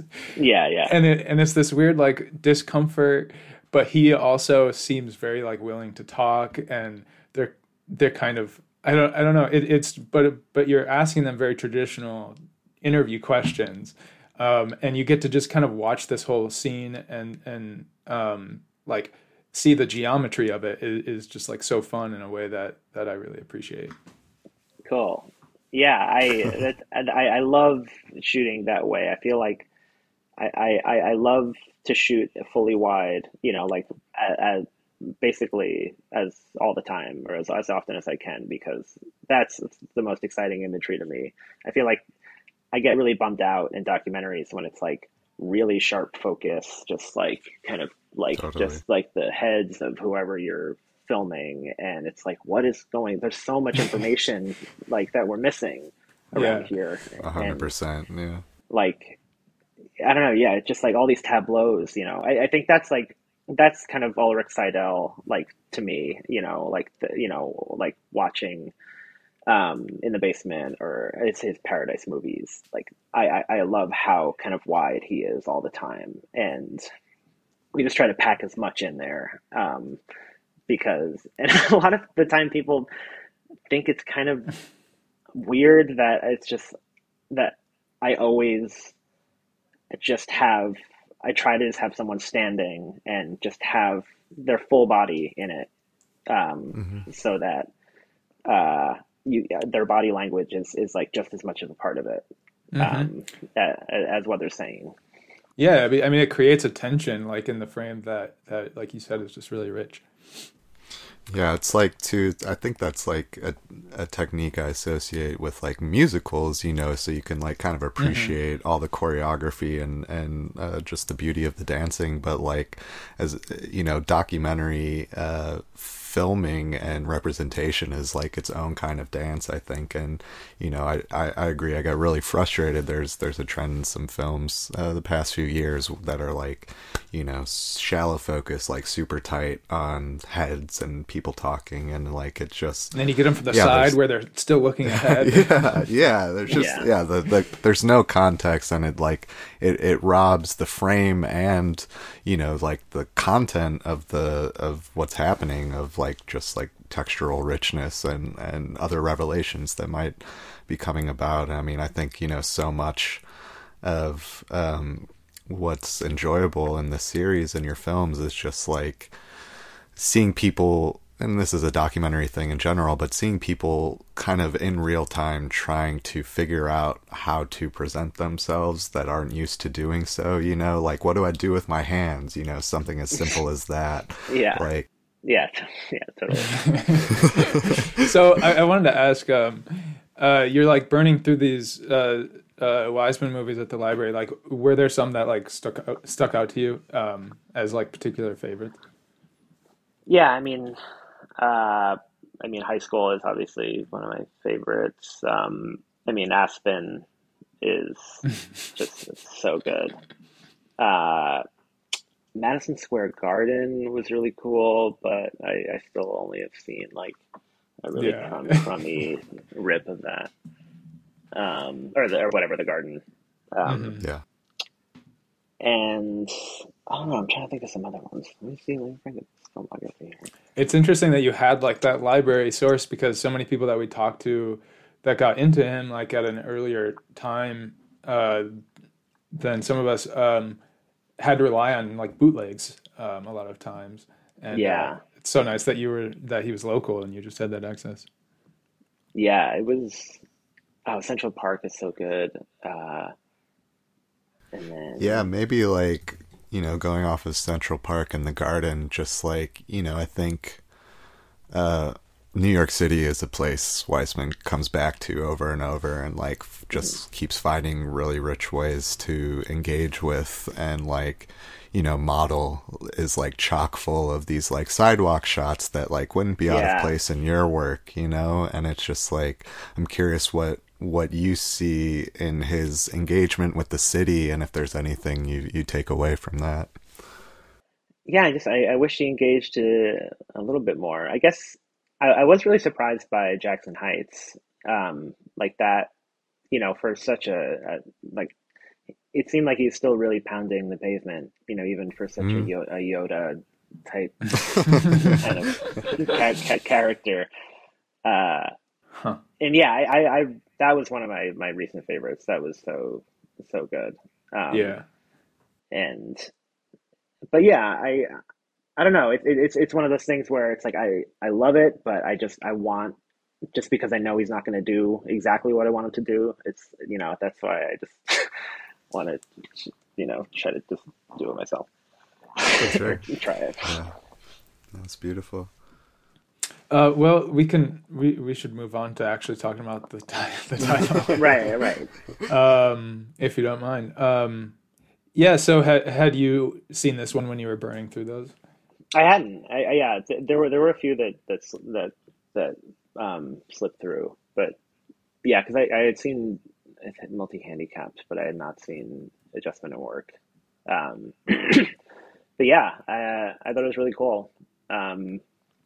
You know, it's back when, how long was it? Like 2 hours? Mm-hmm. Back when they, before they started to get really long. And yeah, I don't know. You guys have seen it before, I'm guessing. This was my first time seeing. I hadn't seen any of these four until we covered them. But Arlen, you had seen this one like out of context before, right?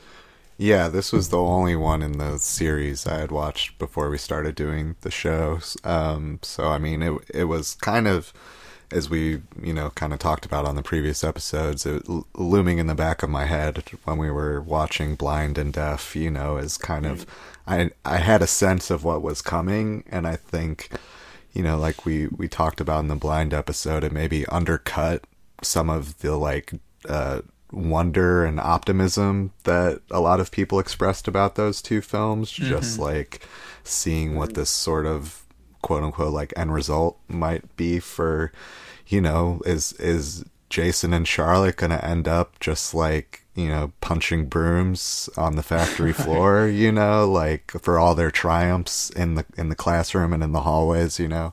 So like getting to it, you know, I think it validated those feelings to a degree.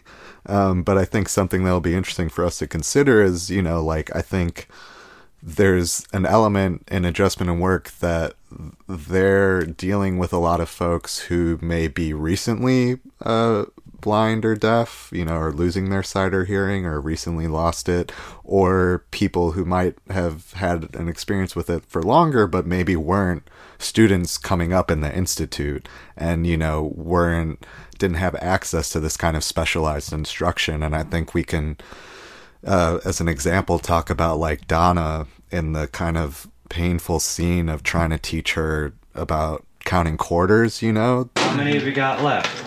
Well, I got 1, 2, 3, 4. Okay. How many quarters make $1?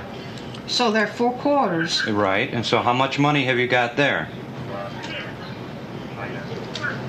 You have 4 quarters. How much is it in money? I have 4 quarters. Yeah. Just this one. How much is that?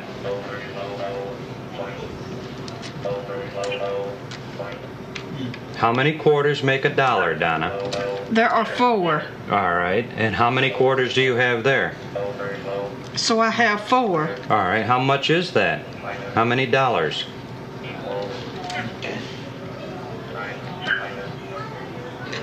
Do you know? 30 cents? No. 50 cents? No. Here, Donna.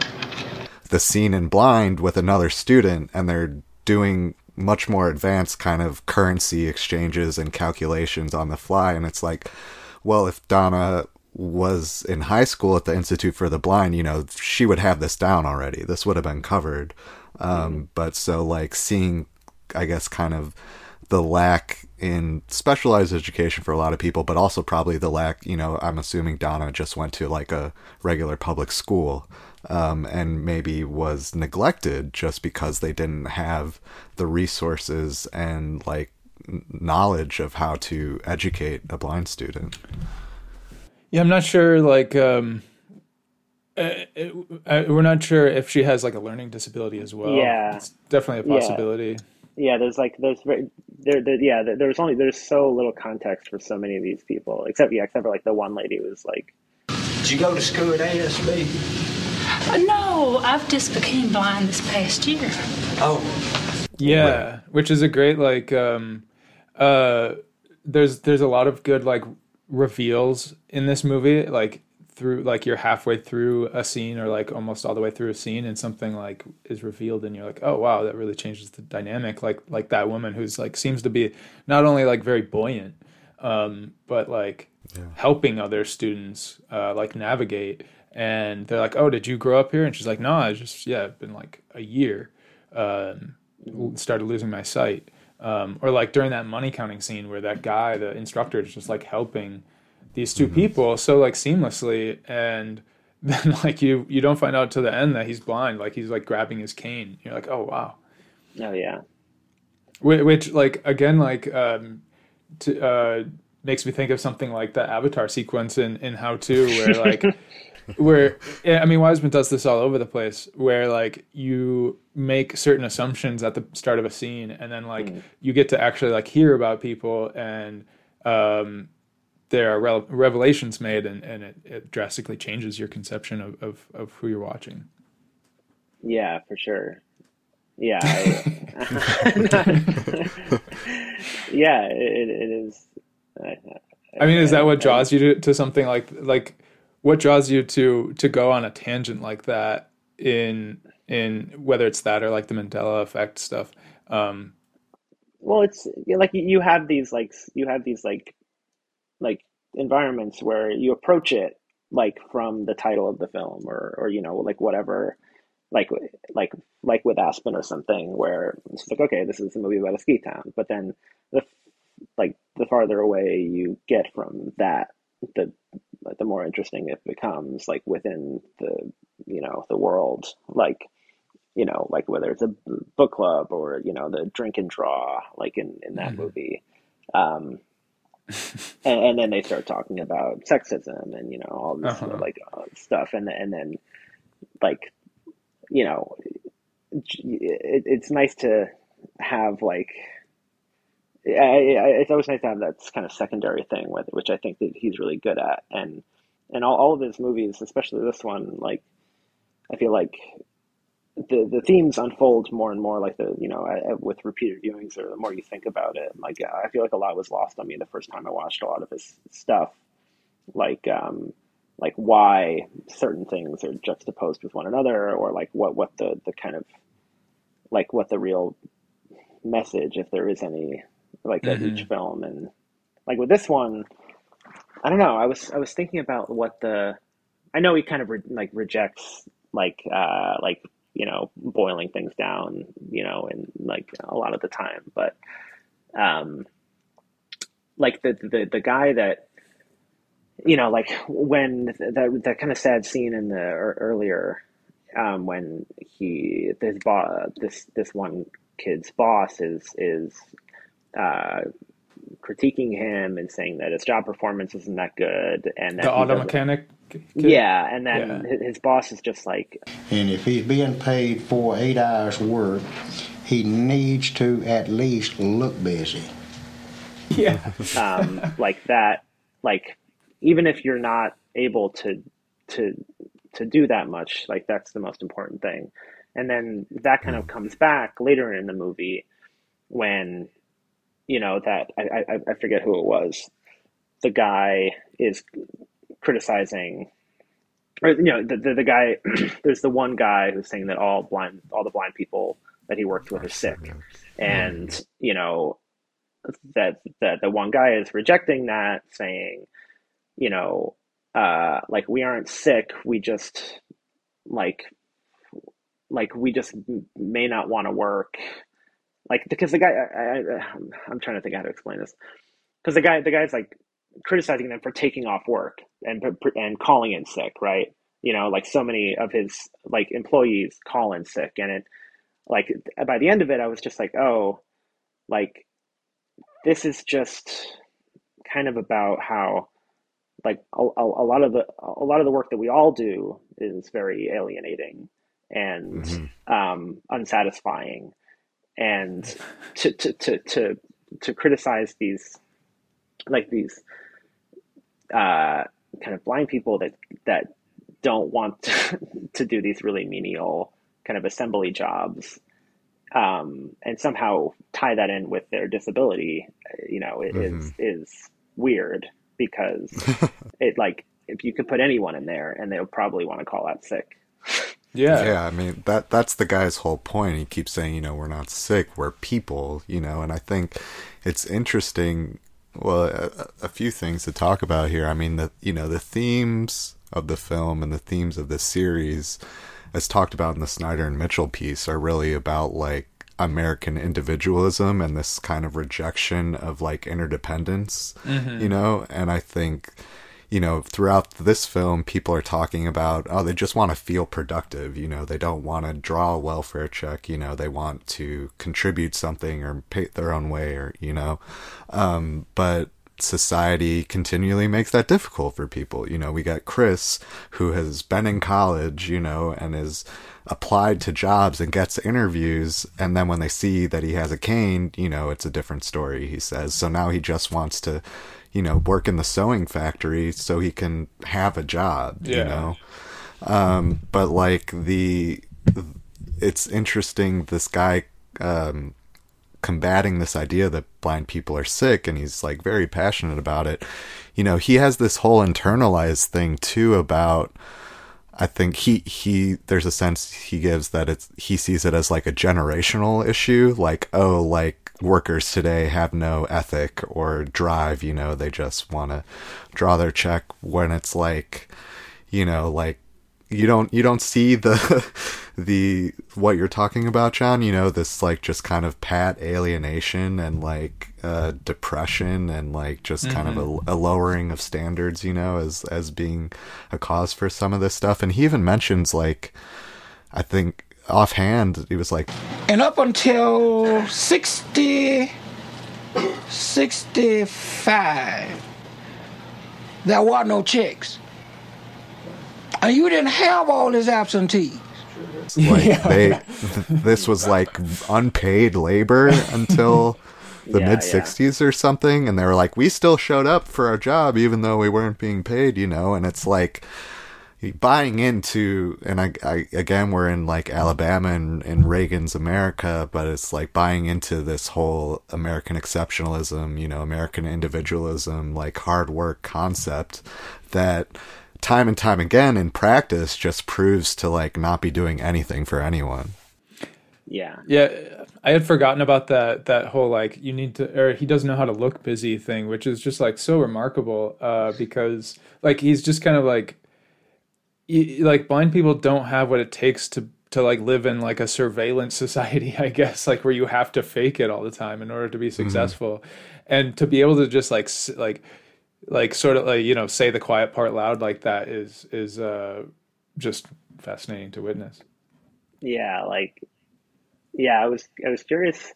I mean, talk about like the subjects acknowledging you. You know, this is kind of I feel like this would be a really interesting place to shoot, because they, you know, Like no one is really like fully. I mean, they sonically they are, but like they're not really like self-conscious in that way at all. Or I would assume, but right. I also I wonder if it was hard for the crew to like dance around them, or if like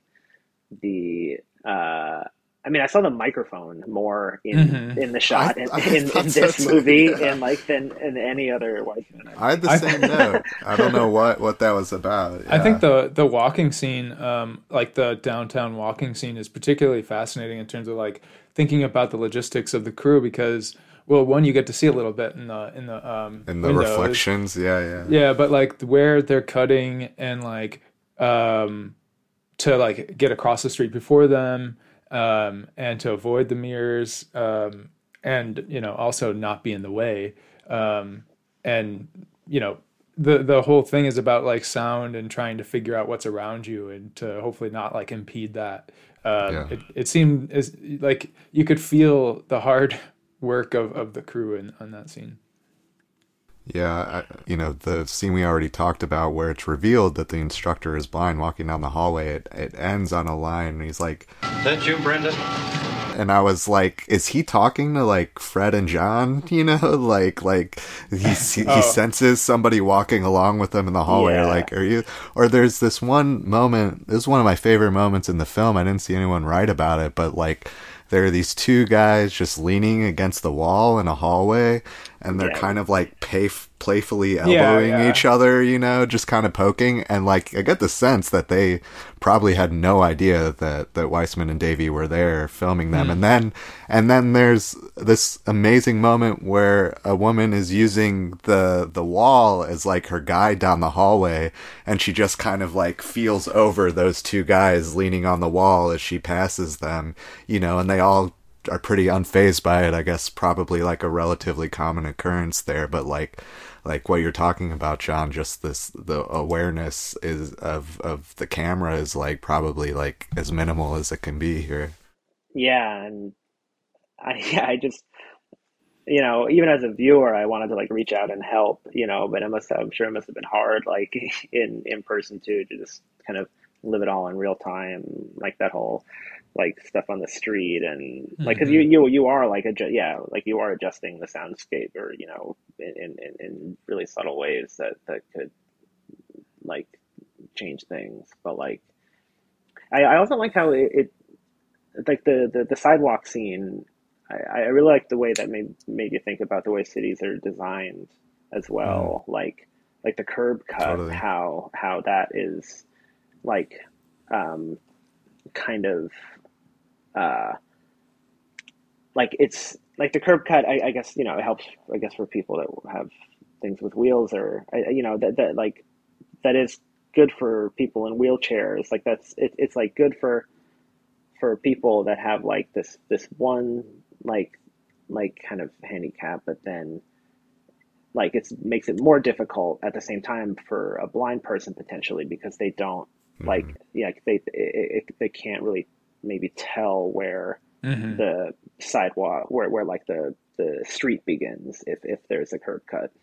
Yeah, it reminds me of in Stephen Manber's like diary on this film, he has this line about how like Weisman is so good at showing you something you probably assume you already know, and showing you how little you understand about it, just like through the minutia and stuff like that, or watching somebody like try to memorize a room in real time, like that type of stuff, where it's just like, oh yeah, this like if you were to say in the abstract, like, oh yeah, this guy is crossing the street, like you're like, okay, that must be hard with the sounds and stuff, but you don't think about stuff like the curb, the curb cut, and like thinking about parallel traffic and all that type of stuff.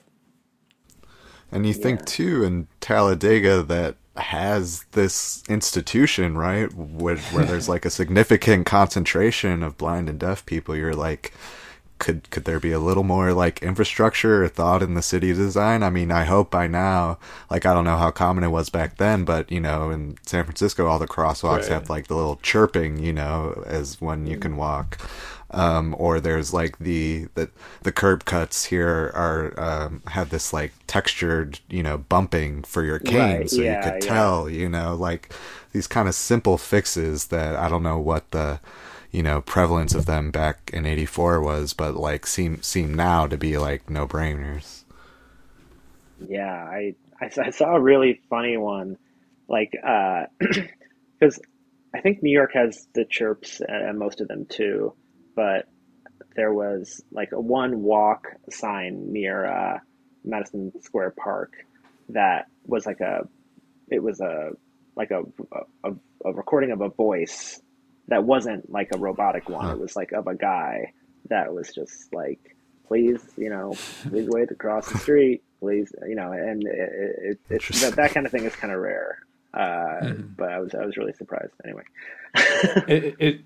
It took me a minute to figure out, like, you were talking about the titles of Wiseman's films. It took me a minute to like figure out what the title meant.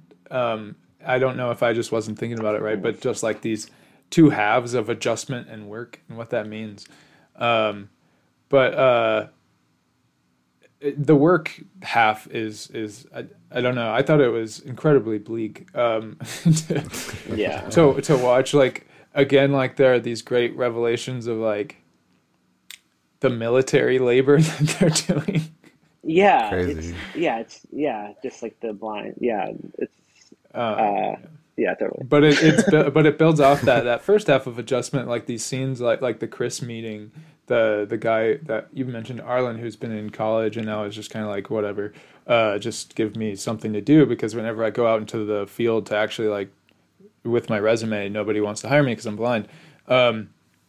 That's a fascinating scene, the way that Wiseman includes the discussion before he comes in, and like how you get their perception of like his potential, and like he's failing and not living up to that potential without any sort of like calculus about like why he's not failing. And it's like he does have some family problems. Like he told me he was going to be out Monday. He had to go to trial. His sister was murdered last fall, and he's supposed to start the trial Monday. Oh yeah, okay. There's like these two very like different like poles of potential and like lived experience. Yeah, I also wonder if there's a training academy for people that train the people there, or if it's the same place. Totally, and yeah. I wonder if what there's like another it's like a Russian doll like Weissman movie. Yeah. No, that'd be really interesting. It's basic training too. yeah. But like that scene with Chris, and then also the scene we've touched on with the like auto mechanic carpenter, William. Protege. Yeah, William is like these.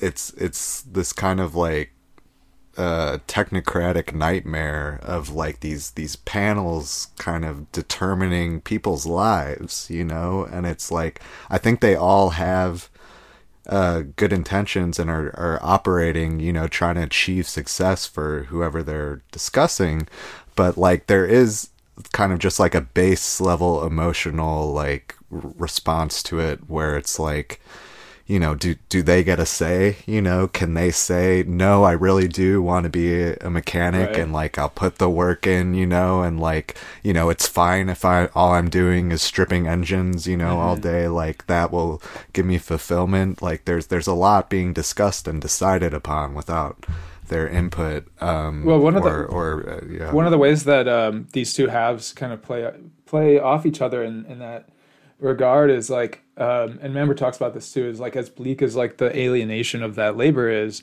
in the second half, like you still are like amazed that they're able to do these things, like particularly like the iron, like the hanging iron seems like that's stressful for sure. And it's like and then like previously we hear this guy who's like he can be an apprentice at best, and you have to wonder about like sort of that like being boxed in and like not thinking that they have the potential that they clearly have, but the only place that they're able to realize it is in this like sweatshop bunker. Yeah. which is like, you know, we get Gaston from the End of Death. Could you serve more people than you serve in here? Yes, sir. If we had more space, yes, sir, we could employ more people. Yes, sir. Very good. All you need is just some more money. Yes, is that sir. right? Yes, sir. You know, doing a brief tour. So, it's like, I don't know. So you said you didn't see Deaf, right, John? I think I did. A while back. Yeah, like this is 2011 or something. Because the older black man that comes into the factory at the end, and that guy is showing him around and is talking about how they'd be on welfare if it wasn't for this, and they're like, yeah, they get $5.25. Deaf ends with that man, A.G. Gaston, who's like this famous entrepreneur, giving them all a speech about like how there is really no handicap, and like you can transcend that the way I transcended like the constructs of race in America through business. And it's just it's so ironic in that like very Wiseman way to like bring him back after like this big speech about the American dream that they can achieve, and like being like, and look, here they are, like they're working in this factory, and he's like, oh cool, and could you fit more of them in here? Yeah. Like, this is the dream. It's like beautiful, yeah. You know, like it's insane that he can, you know, it kind of makes you think that everything you espoused in Deaf was like bullshit, right? Because it's like if you truly believe there's no handicap, then you would see this group of mostly blind. They said they have to have like 75% blind workforce to maintain their government contracts. You see them and you think like, you know, they could be doing more than this, right? Not like perfect. Here we go. Yeah. This is what we're talking about, right? Like, yeah, like work. Yeah, like all the like training machines they had to like before they got like placed in a job totally were so Valspar. Cool. Yeah, like like it's so interesting to see work reduced to its most basic components, just gestures. You know, just put. You think about the box, like the upper extremity mobility box. Now you're ready to work on the next section. This time you'll be working in the top panel, left of the box.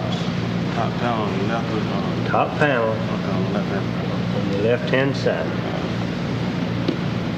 When I tell you to begin, pick up one nut at a time from the nut tray with your right hand.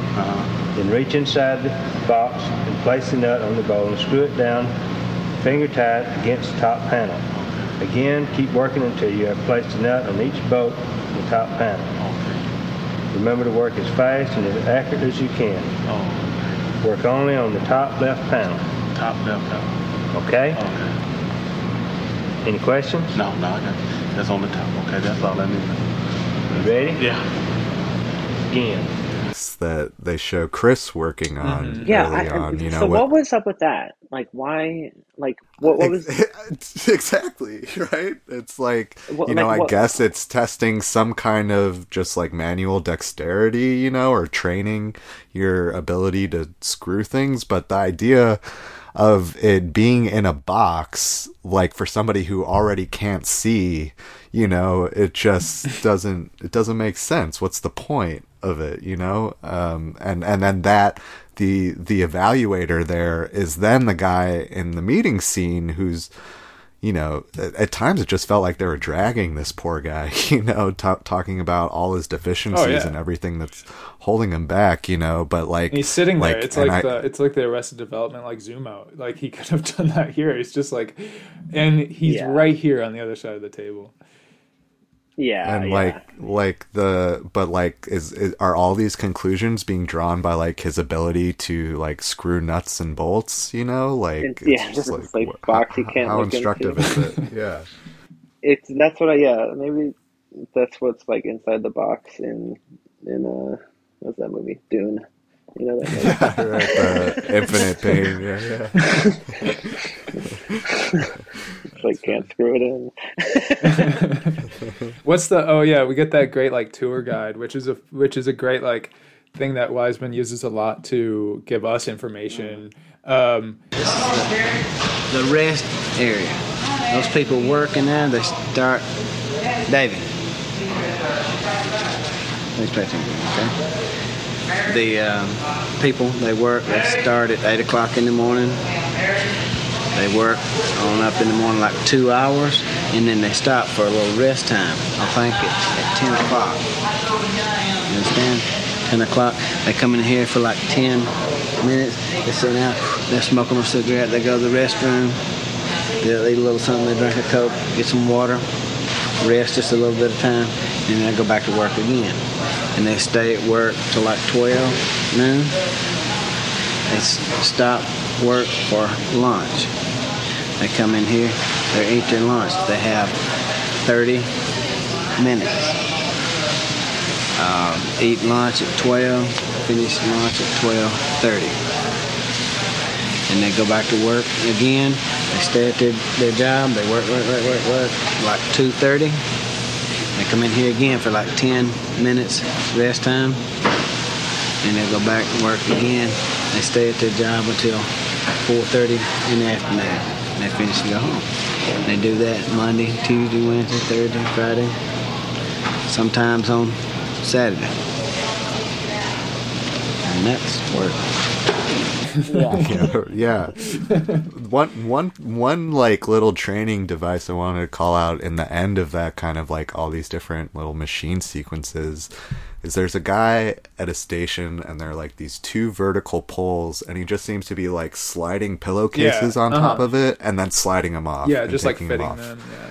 You know, and it's like, yeah, what is being like? What is this? Is that like steaming, or is that like pressing? I don't know how laundry works, but like, is that like pressing or like steaming something to like? I don't know. Like speed steaming. Yeah, I was trying to figure it out. Like it all seems like, you know, I guess, you know, this is just again like the alienation of like American like assembly line work, but like, you know, training one motion over and over again. You know, you're doing this one thing all day, every day.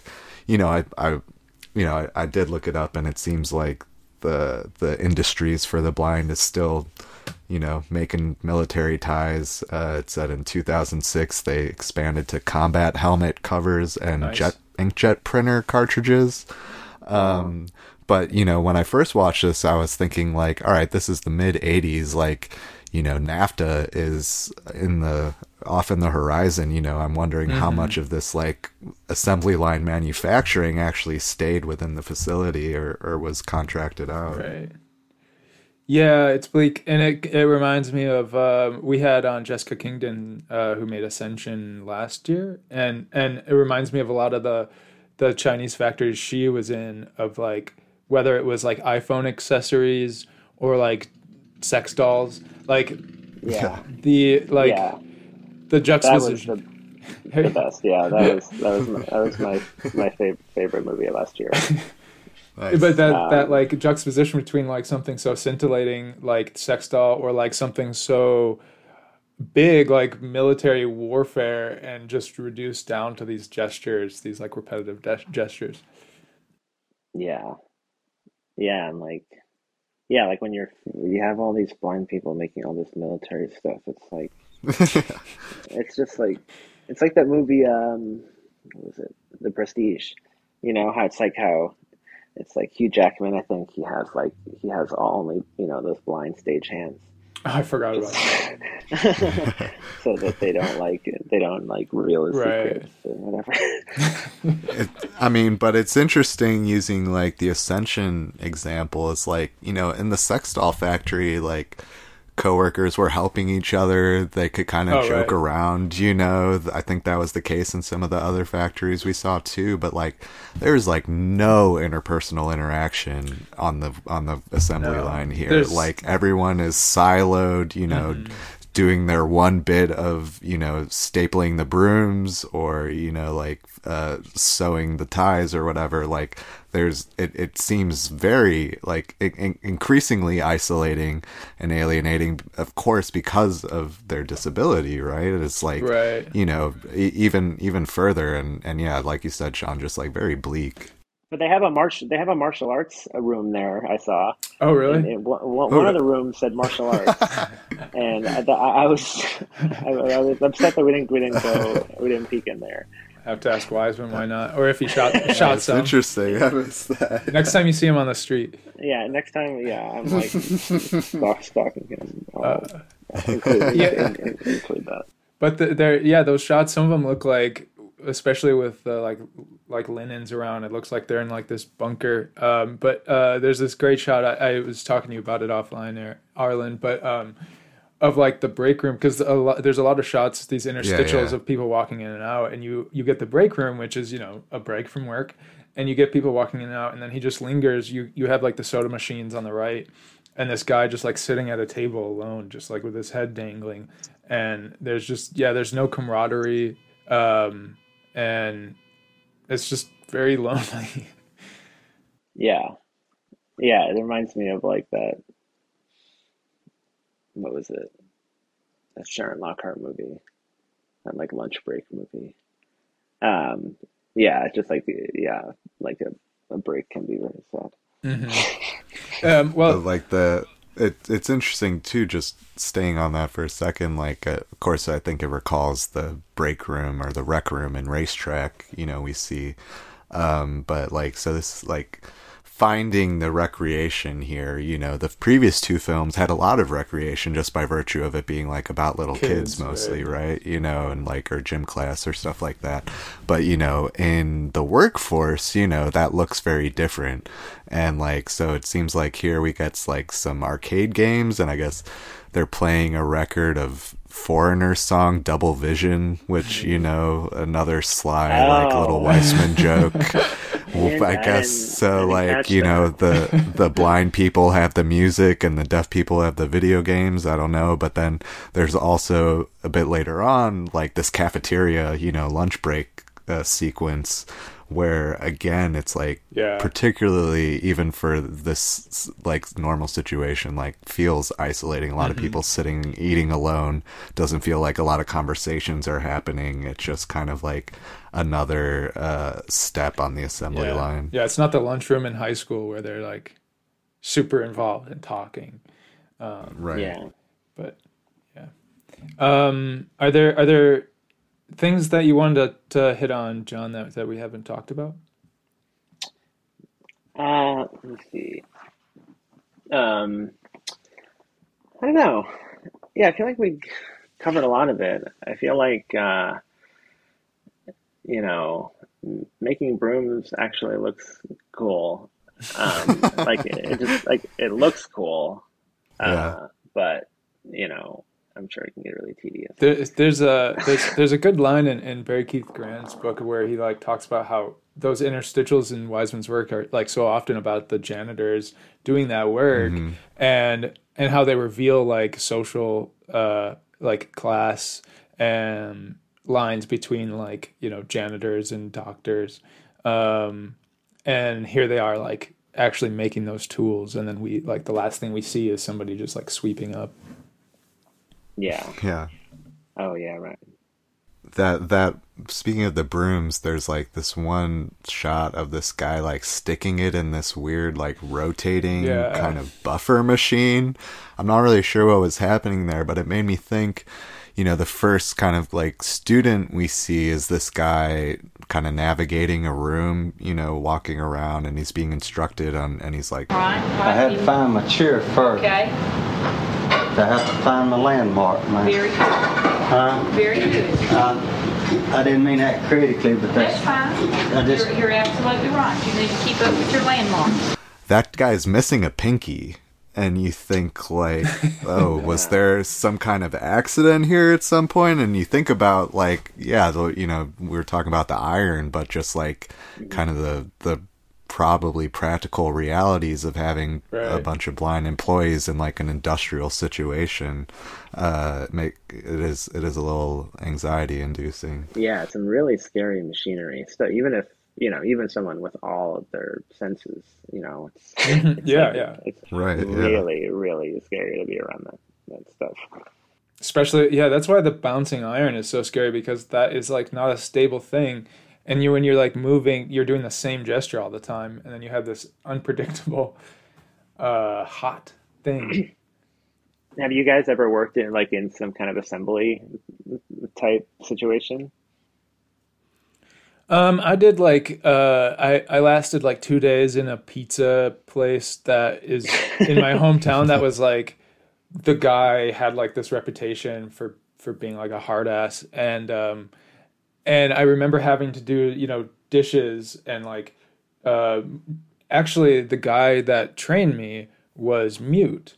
And so it's funny that you asked, but so it was hard for me to understand what to do, and I'm like doing these dishes, putting them in the dishwasher or the dryer, you know, dishwasher dryer thing, and this boss was just like, "How can you not pick up this thing and put it over here after it comes out of the dryer?" And I'm like, I'm 15, my hands are like soft and like not callous like yours. And he's just like, "No, you just move it." I'm like, "I can't pick that up." Like burning my hands. Yeah. But I think that's about it for me. Yeah, I was a commercial PA for a while in Chicago, which is, you know, a different kind of thing, but, you know, breaking up and setting down every day becomes pretty routine and mechanized in a certain way. And I also did like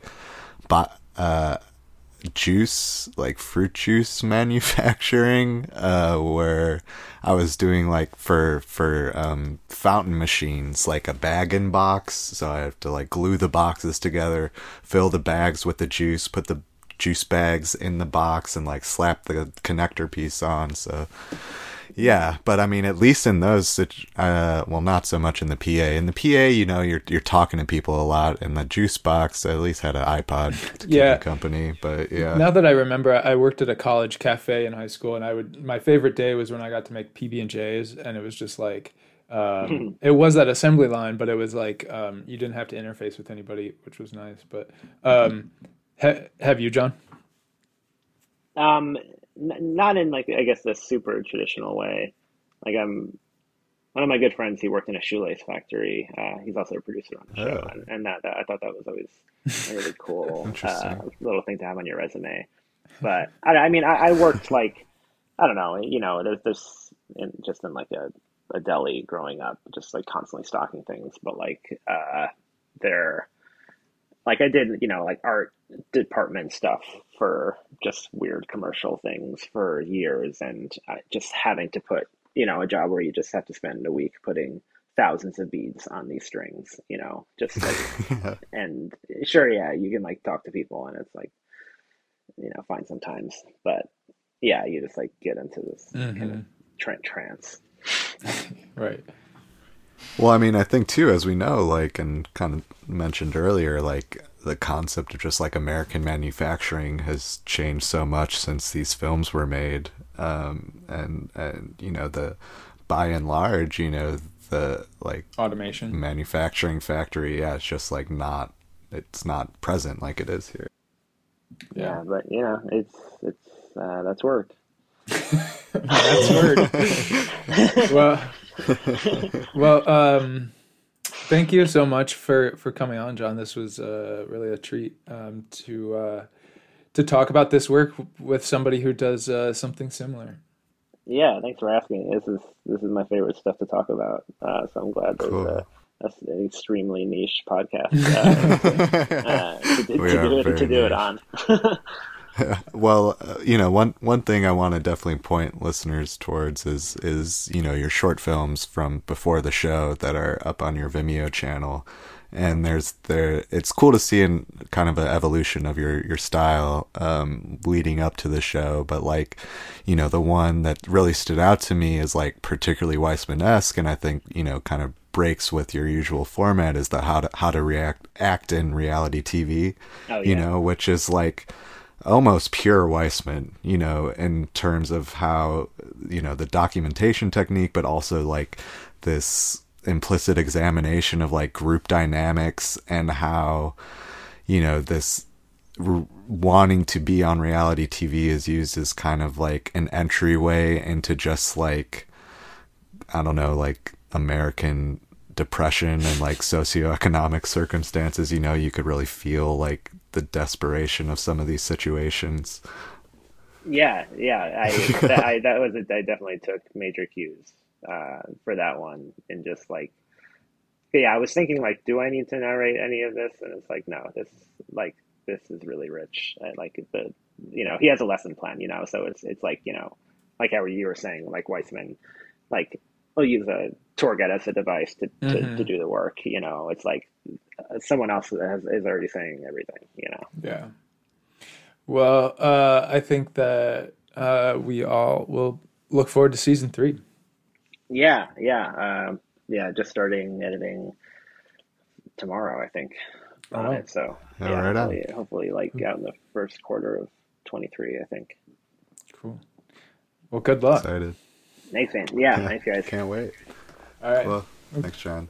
Below it, see? We're that at the same Right. Go below there and just didn't button it up correctly. That was our first thing. What, I didn't have it buttoned But on? I'll lay it down. I'm going to show you something. See the difference, the length of it in front and in the All right, back? then I've got a button that is... Okay, check and tell me how many buttons is on it.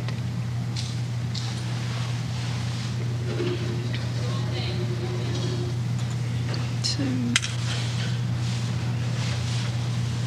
6. Okay, now did you count your top button with the collar button? I think so.